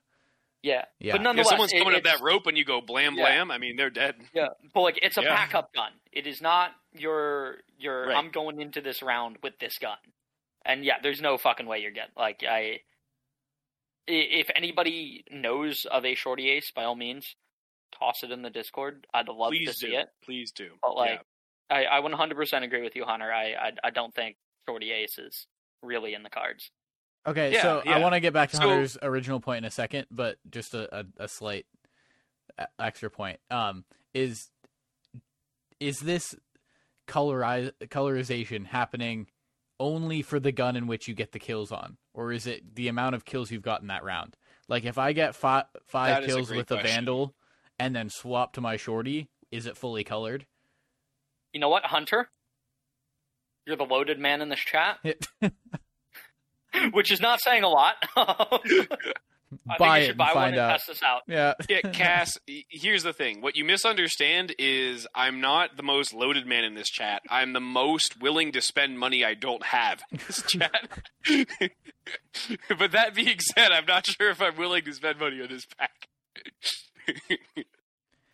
Like, even like Hunter's point aside, which like I would like to finish in a second here, I'm just not stoked on it in general. But yeah, so Hunter, go ahead, and where is your ending marker? So to bring this to a conclusion about the pack, that I think that if you compare this skin pack for the price to the Ion, Prime, and Reaver packs, all of which cost the same per gun, that already makes it a tough sell. And then when you consider that the Shorty, and to a lesser extent the Marshall, obviously if you're Yay, you probably do ace with the Marshall a fair bit. Cass actually does get a lot of multi-kills with the Marshall, so maybe it'll be worth it for him. But I don't in general, think I have a Marshall ace. Yeah, but I've even got a Marshall 4K, not an ace. I'm sure you've gotten several Marshall 4Ks, because you're really good with the Marshall. But like, For most people, the Marshal is not great. For everybody, the Shorty is not great. So to think that one gimmick is worth the same as those other skin lines I mentioned, I really have to feel like Riot is banking purely on the fact that the hardcore League of Legends fans will absolutely freak out, being like, "Oh my god, I can get League of Legends characters on my Valorant gun? No way!" Wait, because this okay. is the first time that this has actually happened. Well, there's also the Ruination, which is... Well, yeah, but that's just one single character, and if you don't main that character in League of Legends, maybe you don't care. Yeah, okay, but Also, like... wait, what are you talking about? These are Valorant characters. There are three different options. Variants. There are three different variants. One of Okay. them is Valorant characters, one of them is League of Legends characters, and one of them is Tactibuddies characters. So they're like the various animals that we've seen throughout Valorant, like on the skin. So those are the variants for the gun. Interesting. Okay. Okay, Yeah. but at any rate, even with like the League of Legends thing, right? Like now, admittedly, I don't play League. I tried it once, not for me. I don't fucking get how the game works. But Yeah. the Ruination pack is a reference to League. The Arcane pack is a reference to League. To the And- League show specifically. Yeah, Arcane. But then also the Sentinels of Light is also a reference to League. And correct me if I'm wrong, but I believe the price on the Ruination and the Sentinels of Light were in roughly the same tier. So, like, I believe so, yes. Wouldn't those have just been better buys? And also, yeah, when you throw out Ion, Reaver, and fucking Prime, like, Yep. how the fuck Yeah, do that's you insane. justify that? Like, Yeah.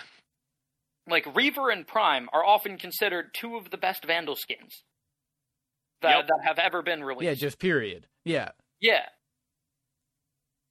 Like they're fucking top tier skins. Yep.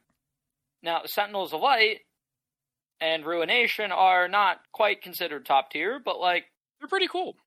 yeah, they're pretty solid. Yeah. And like I like them. I'm not gonna actively avoid them the way that I would the Singularity. Yeah. But like yeah, it's just like the what you're getting for the price. I don't know how the fuck anyone justifies that.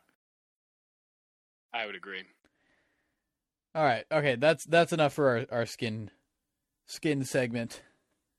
It's just what I wanted to talk about because I was pleasantly surprised by the way that they actually looked in game. Yeah. But I would not buy them. Yeah, I would agree with Jason, say that I'll enjoy picking them up in game. I will absolutely not buy them, despite Cass trying to make me buy them. I will say though, like when there is a skin pack that is released that I'm like actually stoked on, you'll know because Hunter owes me a skin, so I'll get him to buy it for me. And Absolutely, I will reference that in a podcast. For sure. I know Cass will take his time to gloat. Yeah. If the Gaia Marshal shows up in my store prior to a dope skin pack coming out, then like I might send it. It's like, this is so hard because like I want a good Marshal skin and I want like a decent Bulldog skin, but like it's like I don't love the Gaia Marshal the way that like I love the Glitch Pop Vandal, that I love the Ion Hop, that I love my Arcane Sheriff. Like those are, or like my Spectrum Phantom. Like those are all skins that I look at and I'm like, I am totally cool having spent money on this. And like, admittedly, I don't have to spend money on this because I want to bet. But like, it's kind of the same thing, right? And the Gaia Marshal is just below that tier for me. And I really like the Gaia Vandal, but like the Marshal is just like I don't know. So what if the Gaia Vandal shows up in your store? Would you redeem your No, because I like my Glitch Pop Vandal a lot, and it would take a skin to absolutely blow me out of the water for me to upgrade that one. And if the Reaver Vandal in particular showed up in my night market, I would probably cop that. But it would have to be in my night market at a discount. Yeah, I'm thinking if the Reaver Vandal shows up in your night market at a discount, you'd probably just buy that and wait to redeem your skin from me at a later date. Yeah. But like that is the only way I would change my Vandal skin unless something absolutely blows me out of the water, because I will stand by this. I will die on this hill. The Glitch Pop Vandal sounds fucking immaculate. And the Reaver Vandal, to me, has that same level of sound that I would consider to be immaculate. And those are the only two that, like, when I hear myself firing them in game, I'm like, I'm fucking powerful. I am getting this headshot. Like, it just gives me the confidence to take these duels. And confidence is so important in this game. Like, if you're not feeling it, you're not going to hit those shots. So like that's just like the sound is so fucking important for me. God, Riot should fucking pay us for this shit. Oh yeah, absolutely. We're us discussing the skins in this much detail. Yeah. But okay, Chase did mention wanting to move on here. So Hunter, I believe you were doing some research for something very important that has nothing to do with your Yoru grind, correct? Well, it has a relationship to my Yoru grind. No, I was joking. I knew it had to do with your Yoru grind. I see.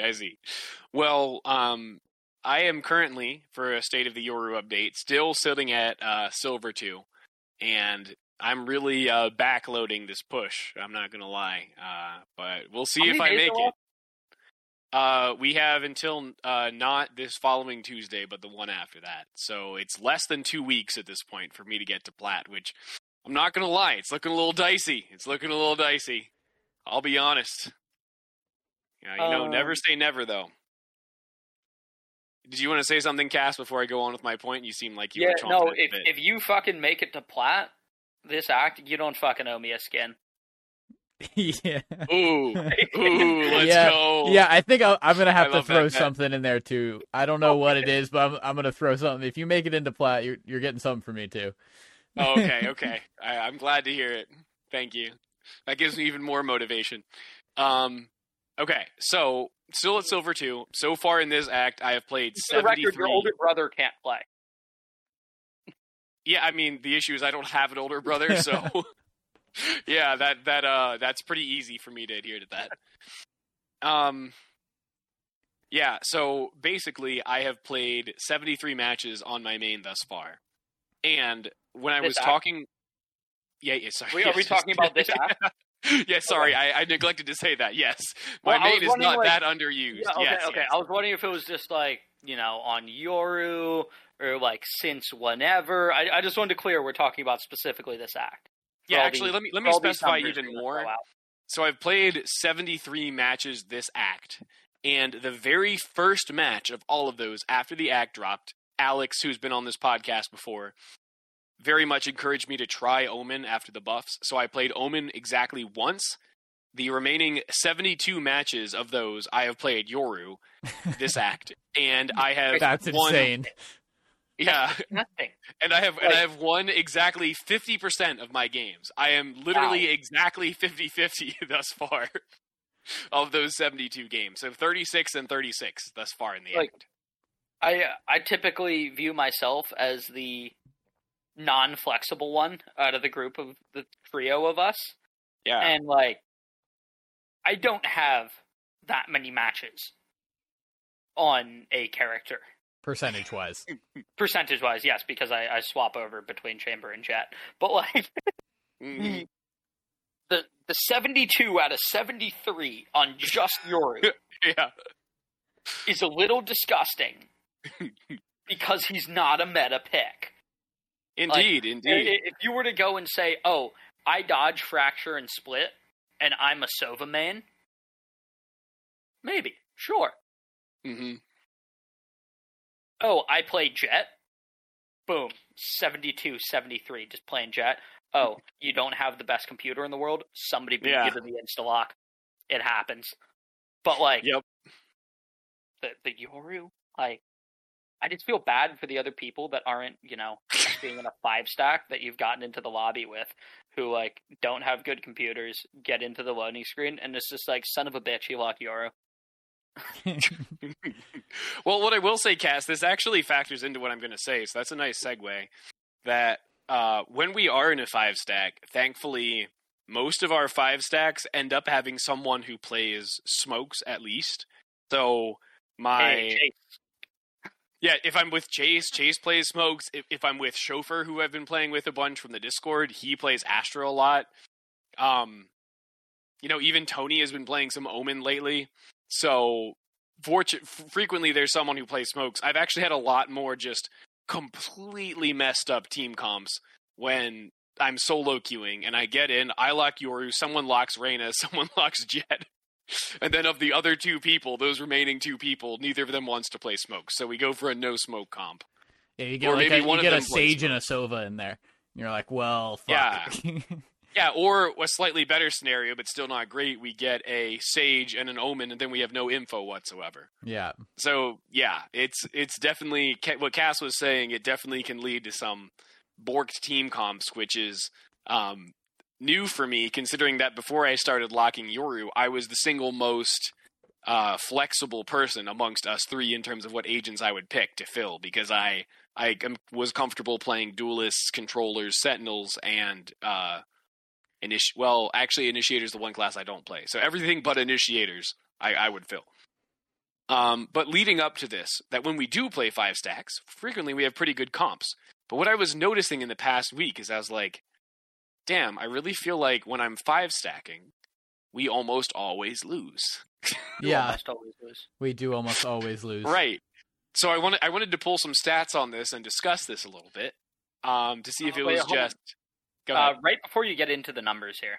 Yeah. Have you guys ever had a beer that, like, you smell the beer, and it smells like it's going to be awful, but then you taste it and it's totally fine? No. Does that ever happen to you? I'm trying to think if there was a beer that I've had that experience with. Well, because smell is such an important part of your taste. I know. Like, I cracked this beer and I smelled it. And, like, it smelled horrendous. For the reference, or just for reference, I'm talking about a beer called Lady Luck. It is a cherry sour with vanilla, made by Powell Brewery. Like, I cracked this beer and, like, I got a whiff of it and I was like, eh. Like, I can't believe I spent money on this. And then I tasted it and it's fine. I'm like, wild. I might not buy it again, but, like, I'm going to enjoy drinking it. It's like the opposite of drinking a bottle of vanilla extract. Actually, yes. Where it smells delicious, but then as soon as you like to take a swig, you're like, this is the most disgusting thing I've ever had in my life. I remember that lesson vividly in my head. My mom was baking cookies, and she asked me to measure out the vanilla extract, and I did. And then I looked at the bottle, and I was like, oh, this smells so fucking good. Like, I'm going to drink this. My mom's like, you can if you want. You're going to regret it.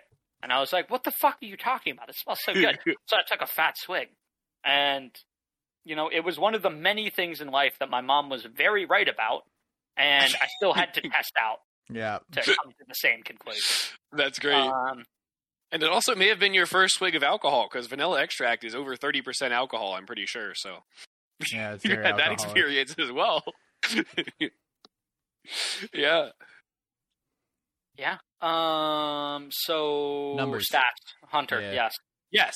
So I decided to look into the of those 73 matches, how many of them were 5-stacks, and this was not a particularly easy process because I had to go through every single match of those 73 in Tracker and look through the names of my team to see what were 5-stacks. So of those 73 matches, 9 of them were in a 5-stack. Which might seem a little low to you, and the reason why that's kind of low is because I've been having as a policy that in general, I try not to queue with anyone who's on a Smurf. So I have many more 5-stacks on my alt accounts where someone is smurfing, and so I don't want to boost myself for this challenge, because I'm trying to do this as straight up as possible. So of those 5-stacks, I have won 3 of those 9 5-stacks. I have won 3 of them and lost 6. And given the small sample size, you might think, oh, well, that's kind of within the margin of error. And you'd be correct. Yes. However, 2 of the wins were 2 of the only 3 times this entire act where I have queued with a Smurf. So 2 of those wins were with Smurfs. One of them was with someone from this server, and I didn't realize he was on a Smurf until we were already queuing, so I didn't want to interrupt the queue to switch. And then the other one was where I 5-stacked with some randos who were chill, and then only in the second game did I find out the guy was a Smurf.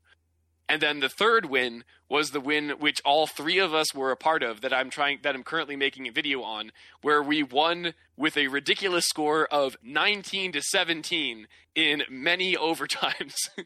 So those are the only 3 wins I've had in a 5-stack. All of the other ones brutal. have been losses. That is so brutal. So the only one legitimate win by your standards of not being with the Smurf.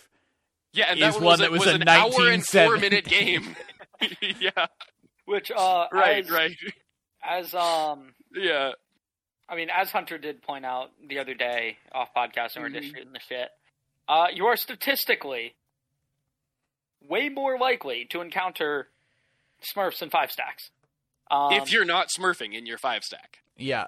Well, I mean, but even if you are smurfing in your 5-stack, like regardless, right?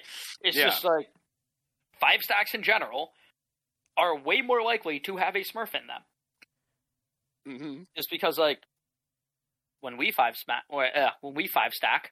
there's a decent chance there's a Smurf somewhere. Because and like, going to be like, well, I'm above this rank threshold.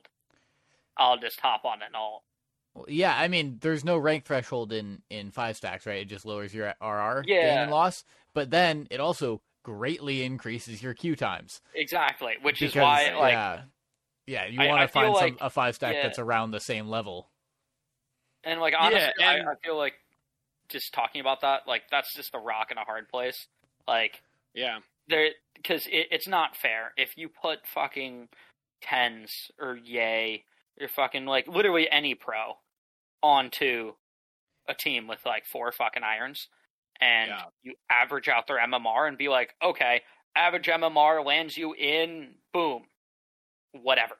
Plat, right? for if example. You find, say Plat. Yeah. That seems like it's way too high. No, say like, you have a 5-stack of Plats. I mean, that does seem kind of high, but, you know, we're talking about someone who might be, like, at the top of Radiant. Well, it depends. We're talking whoever the fuck is ranked at number 1 Radiant, queuing with 4 fucking iron, right? Like the distribution. I mean, where's median? Okay, they're gonna be gold to plat. What I'm saying is, I imagine how Riot does this, and I don't know for sure, but I imagine how Riot does this is they don't go based off of like ranks alone, but they go off of player percentage distribution, which is how you would get to something like plat. Because if you just took the middle rank between Iron and Radiant, then you would end up with people on the other team who overall percentage-wise were vastly lower than the average of like 0.1% and the Irons, if you get what I'm saying. Yeah, but I'm just thinking of player distribution, and the player distribution is like, yeah, it's kind of a bell curve, but like the bell curve leans left. That is true. Okay, you might be right. So maybe plat's high. So if you had 5 golds, versus a Radiant and 4 Iron. The fucking number 1 Radiant, like whoever's ranked number 1, I don't know who the fuck it is right now, would just dumpster the 5 golds. Right. And like, well, I mean, not always, but probably you're probably winning the game. Like, I mean, yeah, especially considering you could just bait the 4 irons on your team too. Right? Yeah, and you know the irons are probably going to get a few kills themselves. Yeah. So it's just like they're stuck between a rock and a hard place because like what they've said is, hey, if you have like 4 irons and a plat, we're going to try to match you up against another 5-stack that has 4 irons and a plat. And just what are the fucking odds? Yeah. Right? Like we don't have hundreds of millions of people playing this game. Like there's what are the odds that at this moment on the server I'm trying to queue on, there's a similarly ranked distribution 5-stack. So it's just like, obviously your queue times are going to go up. But if they got rid of that rule, then like it just wouldn't be fair, no matter how you look at it. Well, I mean, they do say that it's average. I'm not sure if they actually do try to look for like 5 or 4 irons and a plat. You know, I think it is actually more just average. They might throw in like, oh, this is a silver, a gold, a couple of bronze, and an iron. I do believe once you are past like Diamond 2, like I know there's a certain cutoff level that like they do literally try to match ranks, like into the upper echelons. I believe that's what was stated. I don't know. I've never been Yeah, I was there. not aware of that. That's interesting. Yeah. But nonetheless, no matter how you look at it, like it's just like a tough position, and I understand being like, hey, I don't want to sit in queue for 3 fucking hours. Right. I'm gonna hop on an alt, and I get now, that. Now, Cass, if I could reinforce what I was saying and what you're saying as well, if you don't mind. Mm-hmm. I also wanted to look a little bit more deep into the stats that I pulled and not just look at wins, because you might say, still, it's not a huge sample size, and that is fair. It's not a huge sample size. But, like, you might say maybe some of those were really close games, and, they could have gone either way, and given your sample size, it just looks bad. Well, I went ahead and looked at some more statistics, all right? So in those 6 losses of the 9, the average number of rounds my team won in that game was 7. So these were by and large not close games. In fact, a lot of them were not at all close. And what I was also looking for is specifically when it comes to a Smurf on the enemy team, of course it's a little bit difficult to pin down exactly if someone is a Smurf or just having a good game. But in 2/3 of the 6 games, the enemy top frag had at least a 2.0 KD, having double their kills as deaths. And the average top frag on the enemy team kill to death is 26 and 9. So the average top frag on the other team of those losses was 26 and 9. That's the average? That's fuck. That is the average. That's an insane scoreline.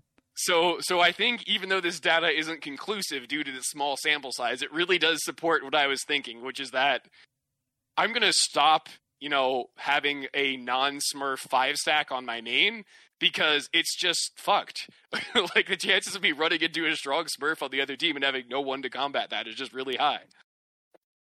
So that's the conclusion of this. Yeah. I mean, I'm the kind of person that no matter what, like, I do have an alt account. I don't even know if it's in comp, but Spelusive, yeah. Yeah. I'm just gonna fucking queue on my main no matter what, and we're gonna fucking play competitive, and I'm gonna lose all of that RR, and I'm gonna try to grind it back later. And then I'm gonna hate myself for it, but I'm still gonna do it again the next time. Even when we're all like we're like drunk, we're like, oh, we're just gonna like hop on some alt accounts and fuck around. I'm still on my main. Right. Yeah. I don't know. I just want to play with my skins. I want to. For sure. You know what? Sure.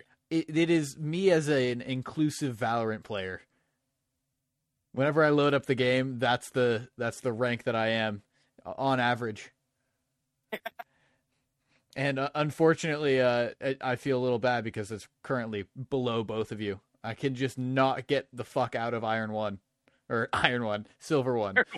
It's like, oh no, you really downranked since I've last queued. I can't get the fuck out of Silver 1. It's insane. I'm curious, do we know anyone else who has an alt that is ranked higher than their main?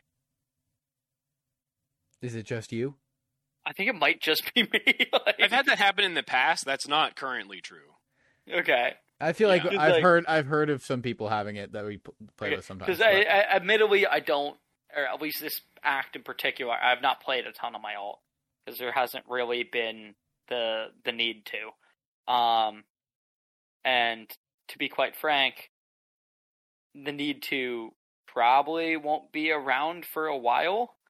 Now, potentially, if this new agent that comes out, I think is like super fun, I might hop on my alt and grind out to get that agent, and then give it a go and just like see how I feel about it in like an actual comp setting. Because I think that unfortunately, ranked is just, or unranked, I mean, is just not a true representation of it. Of like how I feel about a given agent in a game. I find that oftentimes, like, if you're playing unranked, as soon as like a team can surrender, I feel like they often do surrender. If you're rolling them, maybe. Even if you're not rolling them, like, I've just seen way too many fucking surrenders in unranked. And then on top of that, like, Yeah, the rank distribution is way wider, so there's a good potential you're just going to get absolutely dicked on by somebody on the enemy team who's just way fucking better than you. And This is true. what are you going to do about it?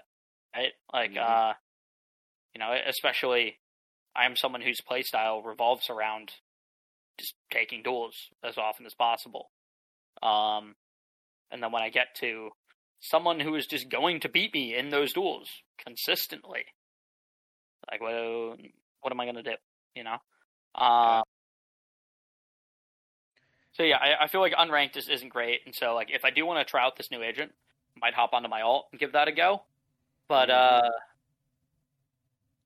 yeah, it's an interesting situation. Sorry, English is fucking difficult. Because it used to be I had my alt for when I was playing with, like, you know, a bunch of the, like, guys in our house, like Doobie, Tony, who were not doing too well in ranks. But, like, particularly when it was like the 4 rank thing. Yeah, but like that just hasn't really been relevant as of late because they do allow that wider distribution. Mhm. And to top it off, like my alt is just higher ranked. Like that doesn't make sense for me to be like, oh, let me bring in this higher ranked alt to play a game with you guys that are lower ranked. Like, Yeah. it just seems like a dumb decision. Right. Yeah, I mean, that's an interesting situation you're in. Mm-hmm. I mean, I think that Riot is specifically trying to keep me in Silver 1. You know, it makes them more money, right? Yeah. Like you spend like $100 a month to like get new skins to try to get that pay to win factor. Yeah. But, like, I really doubt Chase spends that much per month. I haven't even spent that much per month since I started Valorant. Oh, you Not don't know. even close. I'll do anything to get out of here. Yeah. Yeah, no, I Chase was on my buys rank up game every today. pack and just doesn't equip it, so we don't know. That's what happens. Yeah, I was on my rank up game today to Silver 2, and I got put into a lobby with a Raze that through the entire game killed me with her nades, gave the enemy team consistent callouts of where the entire team was pushing and what they were doing. So I did not rank up, and instead I went down like 24 for that game. So Unsurprising, but very sad. yeah, very sad. I mean, luckily, a couple games later, I got a little, a player has been punished due to your report. Let's go. So that doesn't bring back your RR, though. It really doesn't, nor does it get me closer to ranking up, because I then have since lost another game. Unfortunate. what if it did? What if it gave you back your RR and took RR away from the people who won that game?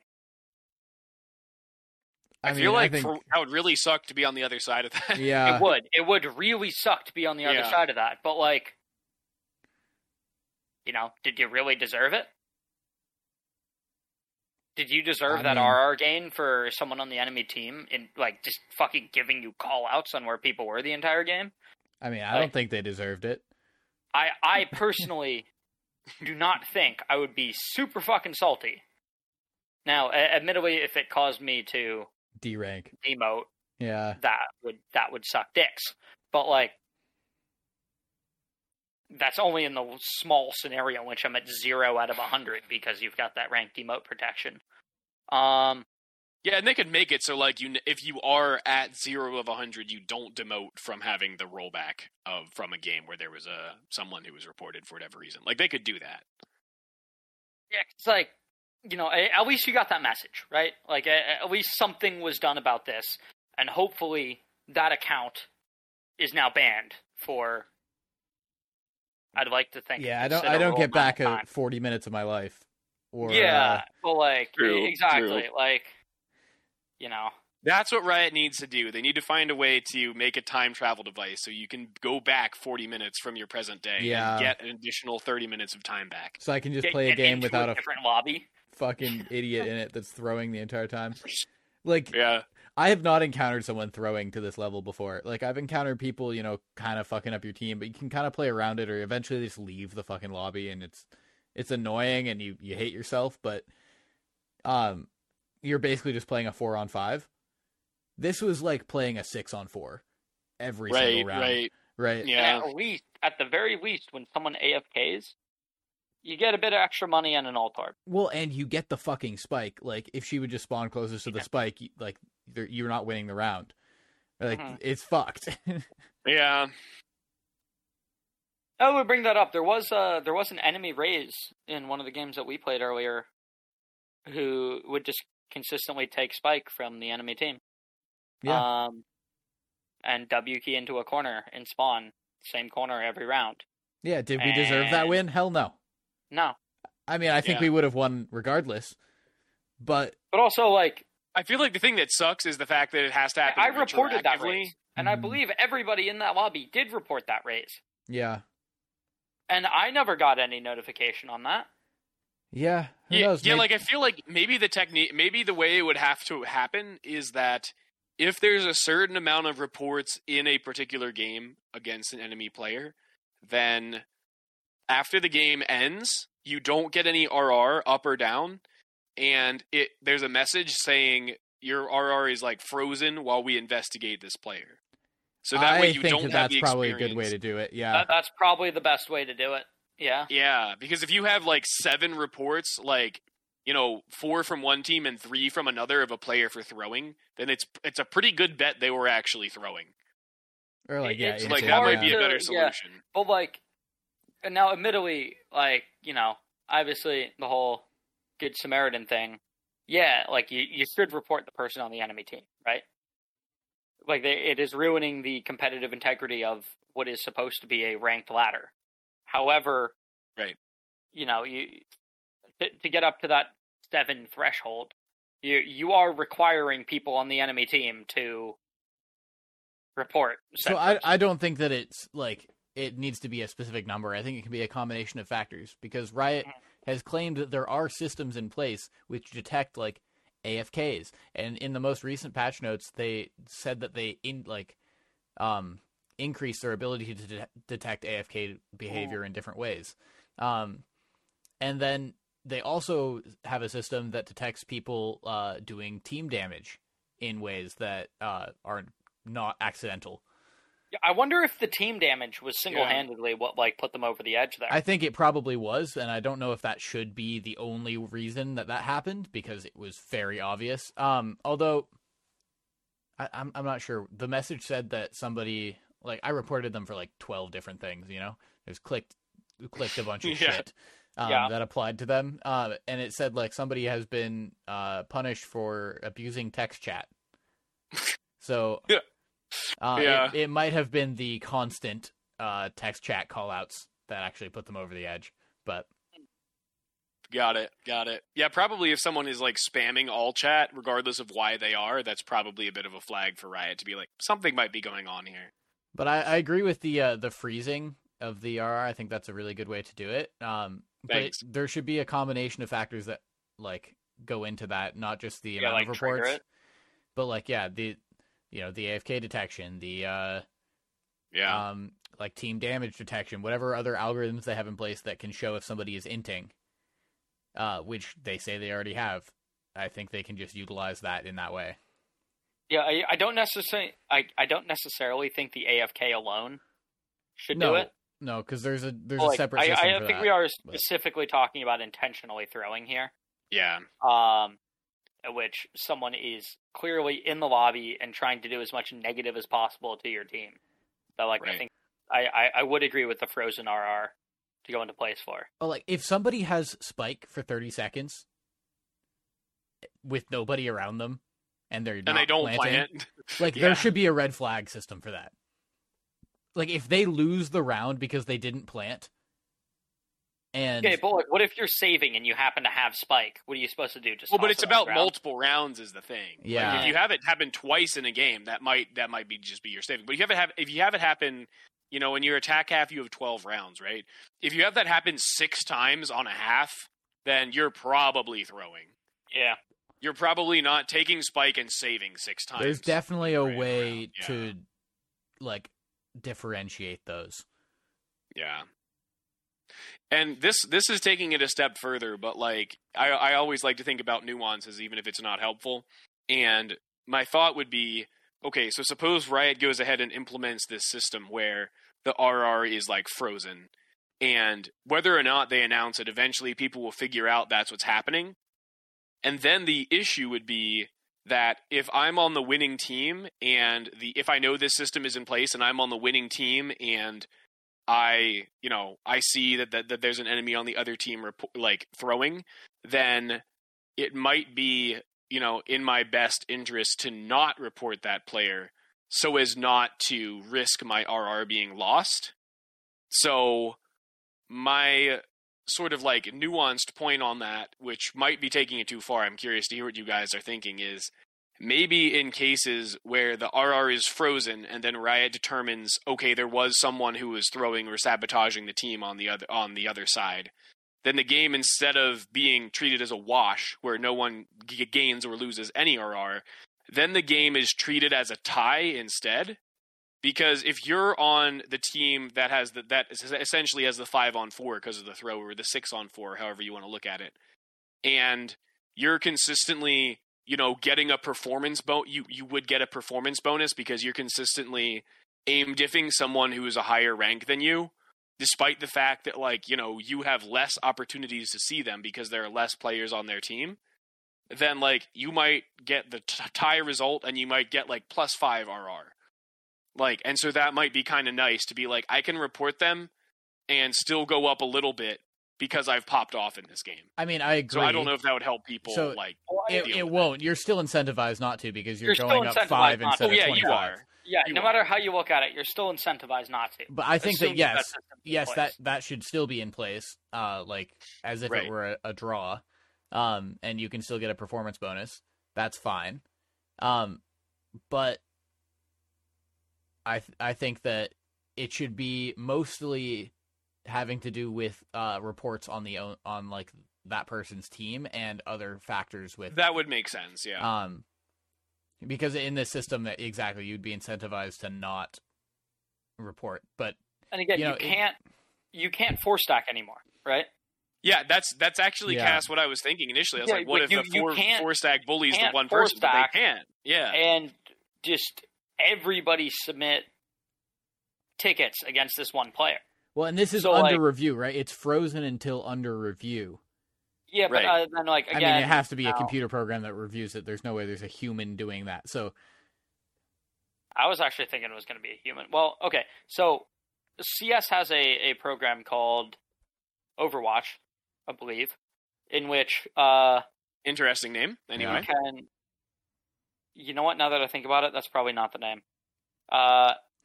They have a system called Overwatch where they have characters and they have abilities, and it's Isn't it called VAC in CS:GO? That's the anti-cheat system. No, but this is a community sourced. They send out VOD reviews of a player who was reported for cheating, and they get basically I don't know if it's trusted people or if anyone can sign up for this. The whole idea is you get somebody, and the reason I know about this is because of some guy who runs a CSGO YouTube channel called Warow, who will make YouTube videos out of some of the ones that he does. And it's you go in and you watch someone's gameplay, and you decide if you think they were cheating or not. And it's basically community sourced. I don't know exactly how it works, but I feel that could be a valid method of hey, you've received X number of reports for this game. Somebody's going to go through and you could have it again be community sourced, and people would just, I guess, volunteer their time to look through this and be oh yeah, this person was 100% intentionally throwing. Right. Well, here's the thing. It doesn't just need to be an AI. I'm going to call for something that we've never done before, which is that because I need to step away super fast, I'm going to let you guys keep discussing this without pausing the podcast. I'll be right back. So keep going on this topic. But I think that would actually be a valid method of determining whether or not someone deserves to have the frozen RR just be I guess sent away into the void or whatever. Yeah, I mean, I think that it could be a very valid method. I was originally thinking, oh, you'd need to like incentivize people to do that and like give them something for it. Then I was like, oh, but fuck, couple no. gun buddies. Yeah, but then, yes, you can do that, but then people are just going to go in and click whatever button's fastest. You know? So then, are you actually receiving the best feedback? So it's kind of difficult to do that balance. Like, maybe you just trust people overall. Yeah, I mean, and like all things Like, considered, in mass. like, yeah, and like if there is genuinely no incentive to do it, right? Like, if I just have fucking 30 minutes of my time to just like, yeah, like I got dick all going on, like I wouldn't be opposed to doing it. I think it'd actually be kind of interesting. Yeah, I mean, I would. And I feel would like be there are a lot fine of with it, people too. who would fall into the same boat of like, hey, like I don't like, I'm not hired by Riot. I don't want this to be like a full-time thing that I'm doing. But like, I got no problem going in and just like, you know, I got some free time. Let me review this match and see if I do believe that someone was intentionally throwing, or like if I think someone was cheating. And I guess the reward like, for a lot of along those people lines. is figuring out like whether that person was throwing and knowing that they're going to be punished for it, so that they're not Exactly, in one of like, your you're- future games or fucking Right, up anyone like, else's Valorant experience. Yeah, you clear the player base of people who are being intentionally shitty, Yeah, right? Which is like, you know, I feel like, yeah, perhaps it's not a like it would just be considered like a thankless service, but like nonetheless, like there's something to be had there, because you're actively doing something that benefits the community, even if there is no, ooh, I get this shiny gold sticker or whatever. yeah. I mean, I agree. I think there definitely would be like trolls still, but they would be less common, or than like the general opinion. I feel like that the majority of people would do it out of the best interest of the game, Right. Or just because it's something interesting to do. They're going to choose the right option. They're not just going to go through and be like, nah, they definitely weren't throwing, you know? Yeah. And Yeah. I'm not saying it should just be one person that like reviews this and makes the final call. No, that's exactly Right. what I'm saying, is that Yeah. like over 100 get- people that did yeah, it, maybe 2 exactly. of them were trolling, but that's like, you're going to get 98 people saying yes, they were throwing, and then you can I wasn't make a even decision. thinking of 100 people. I'm thinking like you get like 10, 15, right? Like, what are the odds that the majority of those people are trolling? And let's say it is split down the middle, right? Like right down the middle, you get 10 people to review it. 5 say not inting, 5 say inting. Maybe at that point, you know what? I think Riot can afford to have an actual person that they employ go over that shit. Yeah. Or these aren't singular occasions, right? Give the player the benefit of the doubt. Sure, sucks for that one game. It's currently what the system is, so doesn't really, like, no harm, no foul there. And Yeah. if they do it again, maybe that'll be flagged that time. Right, and then you don't get the benefit of the doubt the second time, right? Right. Yeah. Yeah, and another way they could do it as well is that, you know, over time it would be very clear that some people are very interested in being a part of this sort of community police effort where they're reviewing a ton of games and giving their feedback on it. So Riot employees could take, you know, the top 1% of people who are reviewing these clips of potential trolls and look at how they're reviewing these clips. And they could give, like, they probably wouldn't even necessarily make it public, but they could give, like, some people, like, a trusted stamp where they're, of some of these people who are these super reviewers, they can say, okay, these people are reviewing in line with what we think, and then weight their approval a bit more as well. Right. Which could be a helpful tool as well to weed out the people who are just going to be like, oh, he wasn't trolling, Lamau. So, I kind of like your idea, Cass, is what I'm saying. Yeah. Right. I like it. As far as I'm aware, I believe the CS:GO community as a whole has been on board with this. And again, I don't know the fine details of it, but like, it seems like it's been productive, and I feel like it's something Riot could. Well, I suppose they would need VOD review installed first, which I think is something the community has been asking for a while, which we still don't have. So I Yeah, suppose Riot said in like the fall of 2020 they were working on it, that it would come out pretty soon. Okay, so like and it has never come out since basically, then. I'm assuming they would Yeah. need that system in place to begin with. Yeah, it's coming before out with the we can- tournament mode. Yeah.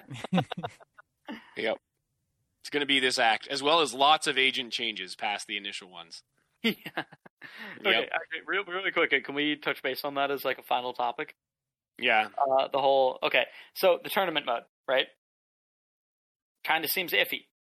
Chances of there being Smurfs, very high. But somebody proposed an idea that, like, I don't necessarily disagree with. And I'd be curious to hear where you guys stand on this. And it's you can have your main, which is tied to your phone number. And then you can also have an alt, which is sublinked to your main. Mm-hmm. And then that's it. As in, like, you can't... But because you have your main tied to your phone number, you would not be able to enter the tournament mode on a much lower ranked alt. That would become... Like, that would immediately just get flagged as in, like, that doesn't go. And so it would still allow people to have an alt of some sort that you may play on and is not going to be, you know, like, ooh, you can't do that, but would also drastically limit the amount of people who are even capable of smurfing in said tournament mode. Because I don't know about you guys, but, like, I don't have 2 phone numbers. Well, I mean, I think that you don't need to bring in the whole they're allowed to have an alt. Just say that in order to play tournament mode, this account must be linked with a phone number that's not VoIP. Yeah, but, like, the one problem with that is, like, if you don't have one, like, designated as, like, your main or whatever. Why would you not? You like, choose one. Yeah, but I could just choose my alt to be the one registered to my phone. And then you're never going to be able to play tournament mode on my main. Mode on your main. If I'm in a situation where I'm just way better than, like, the people that I play with, which I am not, but, like, say you're in Alex's position, right? Like, realistically, there's literally no, like, even the system you said does not get around this problem. Well, I would say your higher ranked one would need to be the main. Which, well, how do they know they're connected? How do they know this account and this other account are connected at all? Okay, I would say that every single account needs to be connected to, in some manner, to a phone number. Regardless of tournament mode or not? Yeah, regardless of tournament mode or not. And so, in my circumstance, it would kind of fuck me over in that, yes, my alt is higher ranked than my main. So, like, my alt would be designated as my main. I mean, there are people that just don't have phone numbers. Right? Like, there are people that only use VoIP, and there are people, like, I mean, kids that just don't have phones, right? And would you want them to not be able to play the game at all?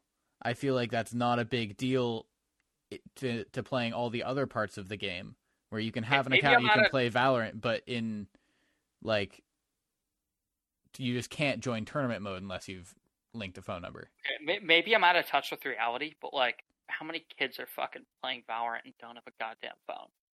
Well, I mean, I think that just to be clear, I'm going to actually disagree with Cass in the end, but I'm pretty sure that CS:GO implemented something where if you play competitive, no, maybe it's not competitive because I don't think I needed one. There's something about CS:GO where you have to link. Okay, so CS:GO has, like, separate servers that are run by, like, FACEIT and, like, ESEA, for example, which are, like, considered to be higher tier than just playing ranked in CS. Mm-hmm. Like, being global elite in CS is just kind of whatever, but, like, people kind of go for, like, you know, rank 9, rank 10 out of ESEA and, like, FACEIT. To my understanding, I have not actually played any of that. And so it's, like, separate servers run by third parties in which you join them, and there's some, like, kind of verification process that's just like, oh, okay, like, this is actually, like, your account, and you're trying to gain RR on our system, not Valve's.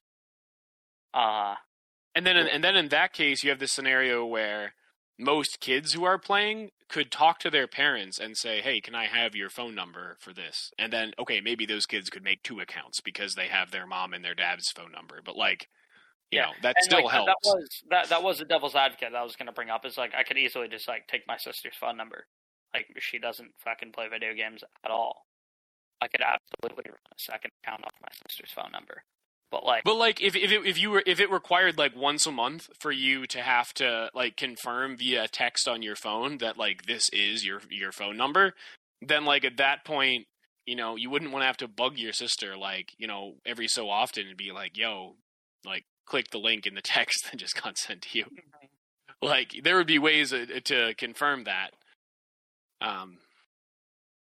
But, like, here's the thing. Even though I was kind of siding with your position now, Cass, I feel like the problem with the phone number beyond the kids is that if you have that system where you have a main and an alt, if everyone is now limited to one alt, the problem is that I think that's going to vastly increase the amount of people who, whether subtly or obviously, throw on their alt. Like, even supposing I just played, like, all day long, and then I needed to, and I had a bunch of friends as well who played a bunch. If I only had one ult, I could very realistically run into the situation where my ult got leveled up pretty high. I mean, like, if I'm queuing with an iron on an ult, then, like, I'm going to get to gold before the iron gets to silver. And then, like, at that point, you know, I can't queue with them anymore because the rank restrictions tighten as I get into gold. And so I feel like if you limit people to just one ult, then people are going to start, like, much more often just throwing on their ult to derank it, even if they get banned for a couple days on that ult for or whatever, because, you know, it's worth it to them. And I feel like that's the big downside to that system. What do you guys think? Yeah, I mean, I think that it definitely would. Obviously, in an ideal world, nobody would play on an ult. Like that's Riot's ideal world at all, right? Well, is everyone plays on their main, but because I like actually though in Riot's ideal world, everybody has ults and you buy skins on your ults. okay, but maybe so from a game integrity standpoint. Yeah, I'm a living embodiment of that ideal world. I have skins on two different ults. I've bought a battle pass on my ult too, so like, you know, but like again, like that actively makes Riot money. Right, which is why I think they don't have a hard stance against smurfing, because let's be honest, it makes them money, and they're a company. That's what they exist for.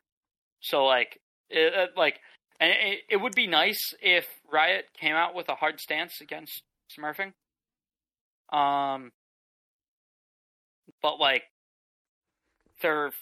we've been talking about incentives like all podcasts long about like, oh, why don't they run this system? Why don't they run that system? Because it comes down to incentives.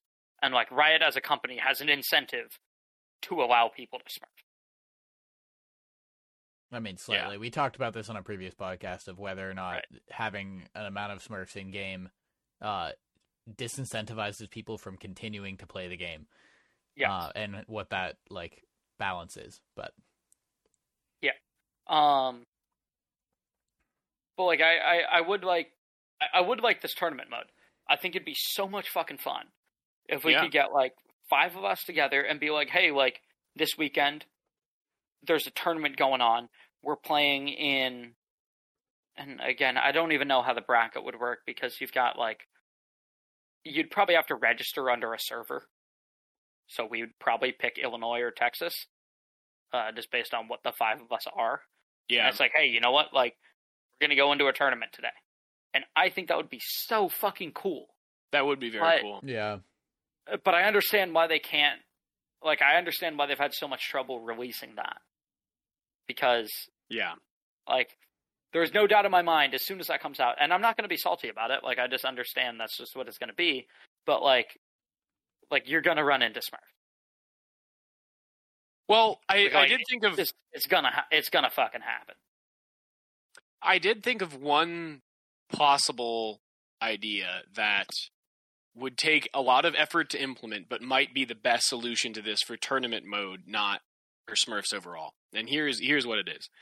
Riot, with their Vanguard software, collects data not just on, you know, what accounts, like individual accounts that are signed into, but also on your internet information, as well as the MAC addresses of your hardware adapters for either Ethernet or Wi-Fi. So one thing that they could do is they could, they could have you register for a phone number for tournament mode, and then once you sign up for the phone number, they could say you need to sign up on your main for the tournament. And then after you register for the tournament, they could have a system that goes through and looks at all of the accounts that your computer has ever signed into.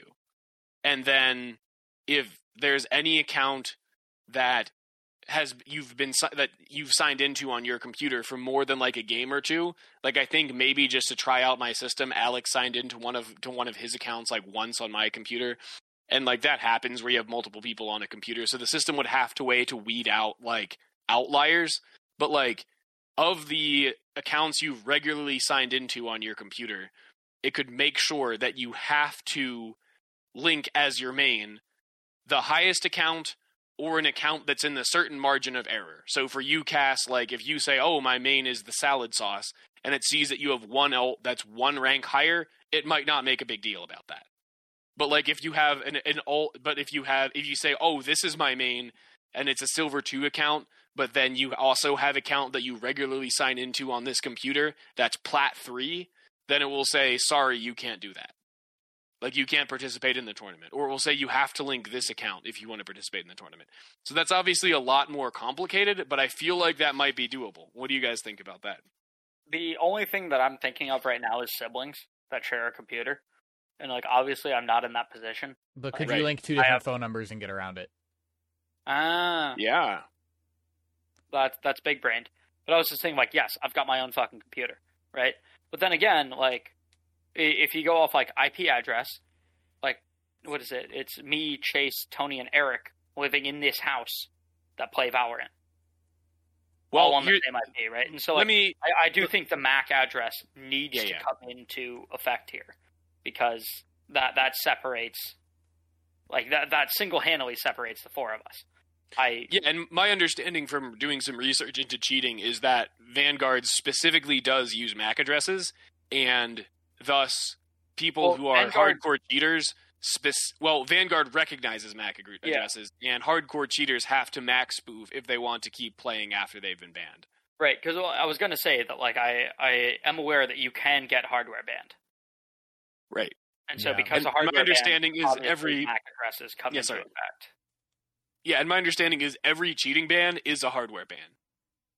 So so that's where if they have that information already, clearly. Yeah. Well, the only real downside I can see is just you and your brother both play, you share a computer.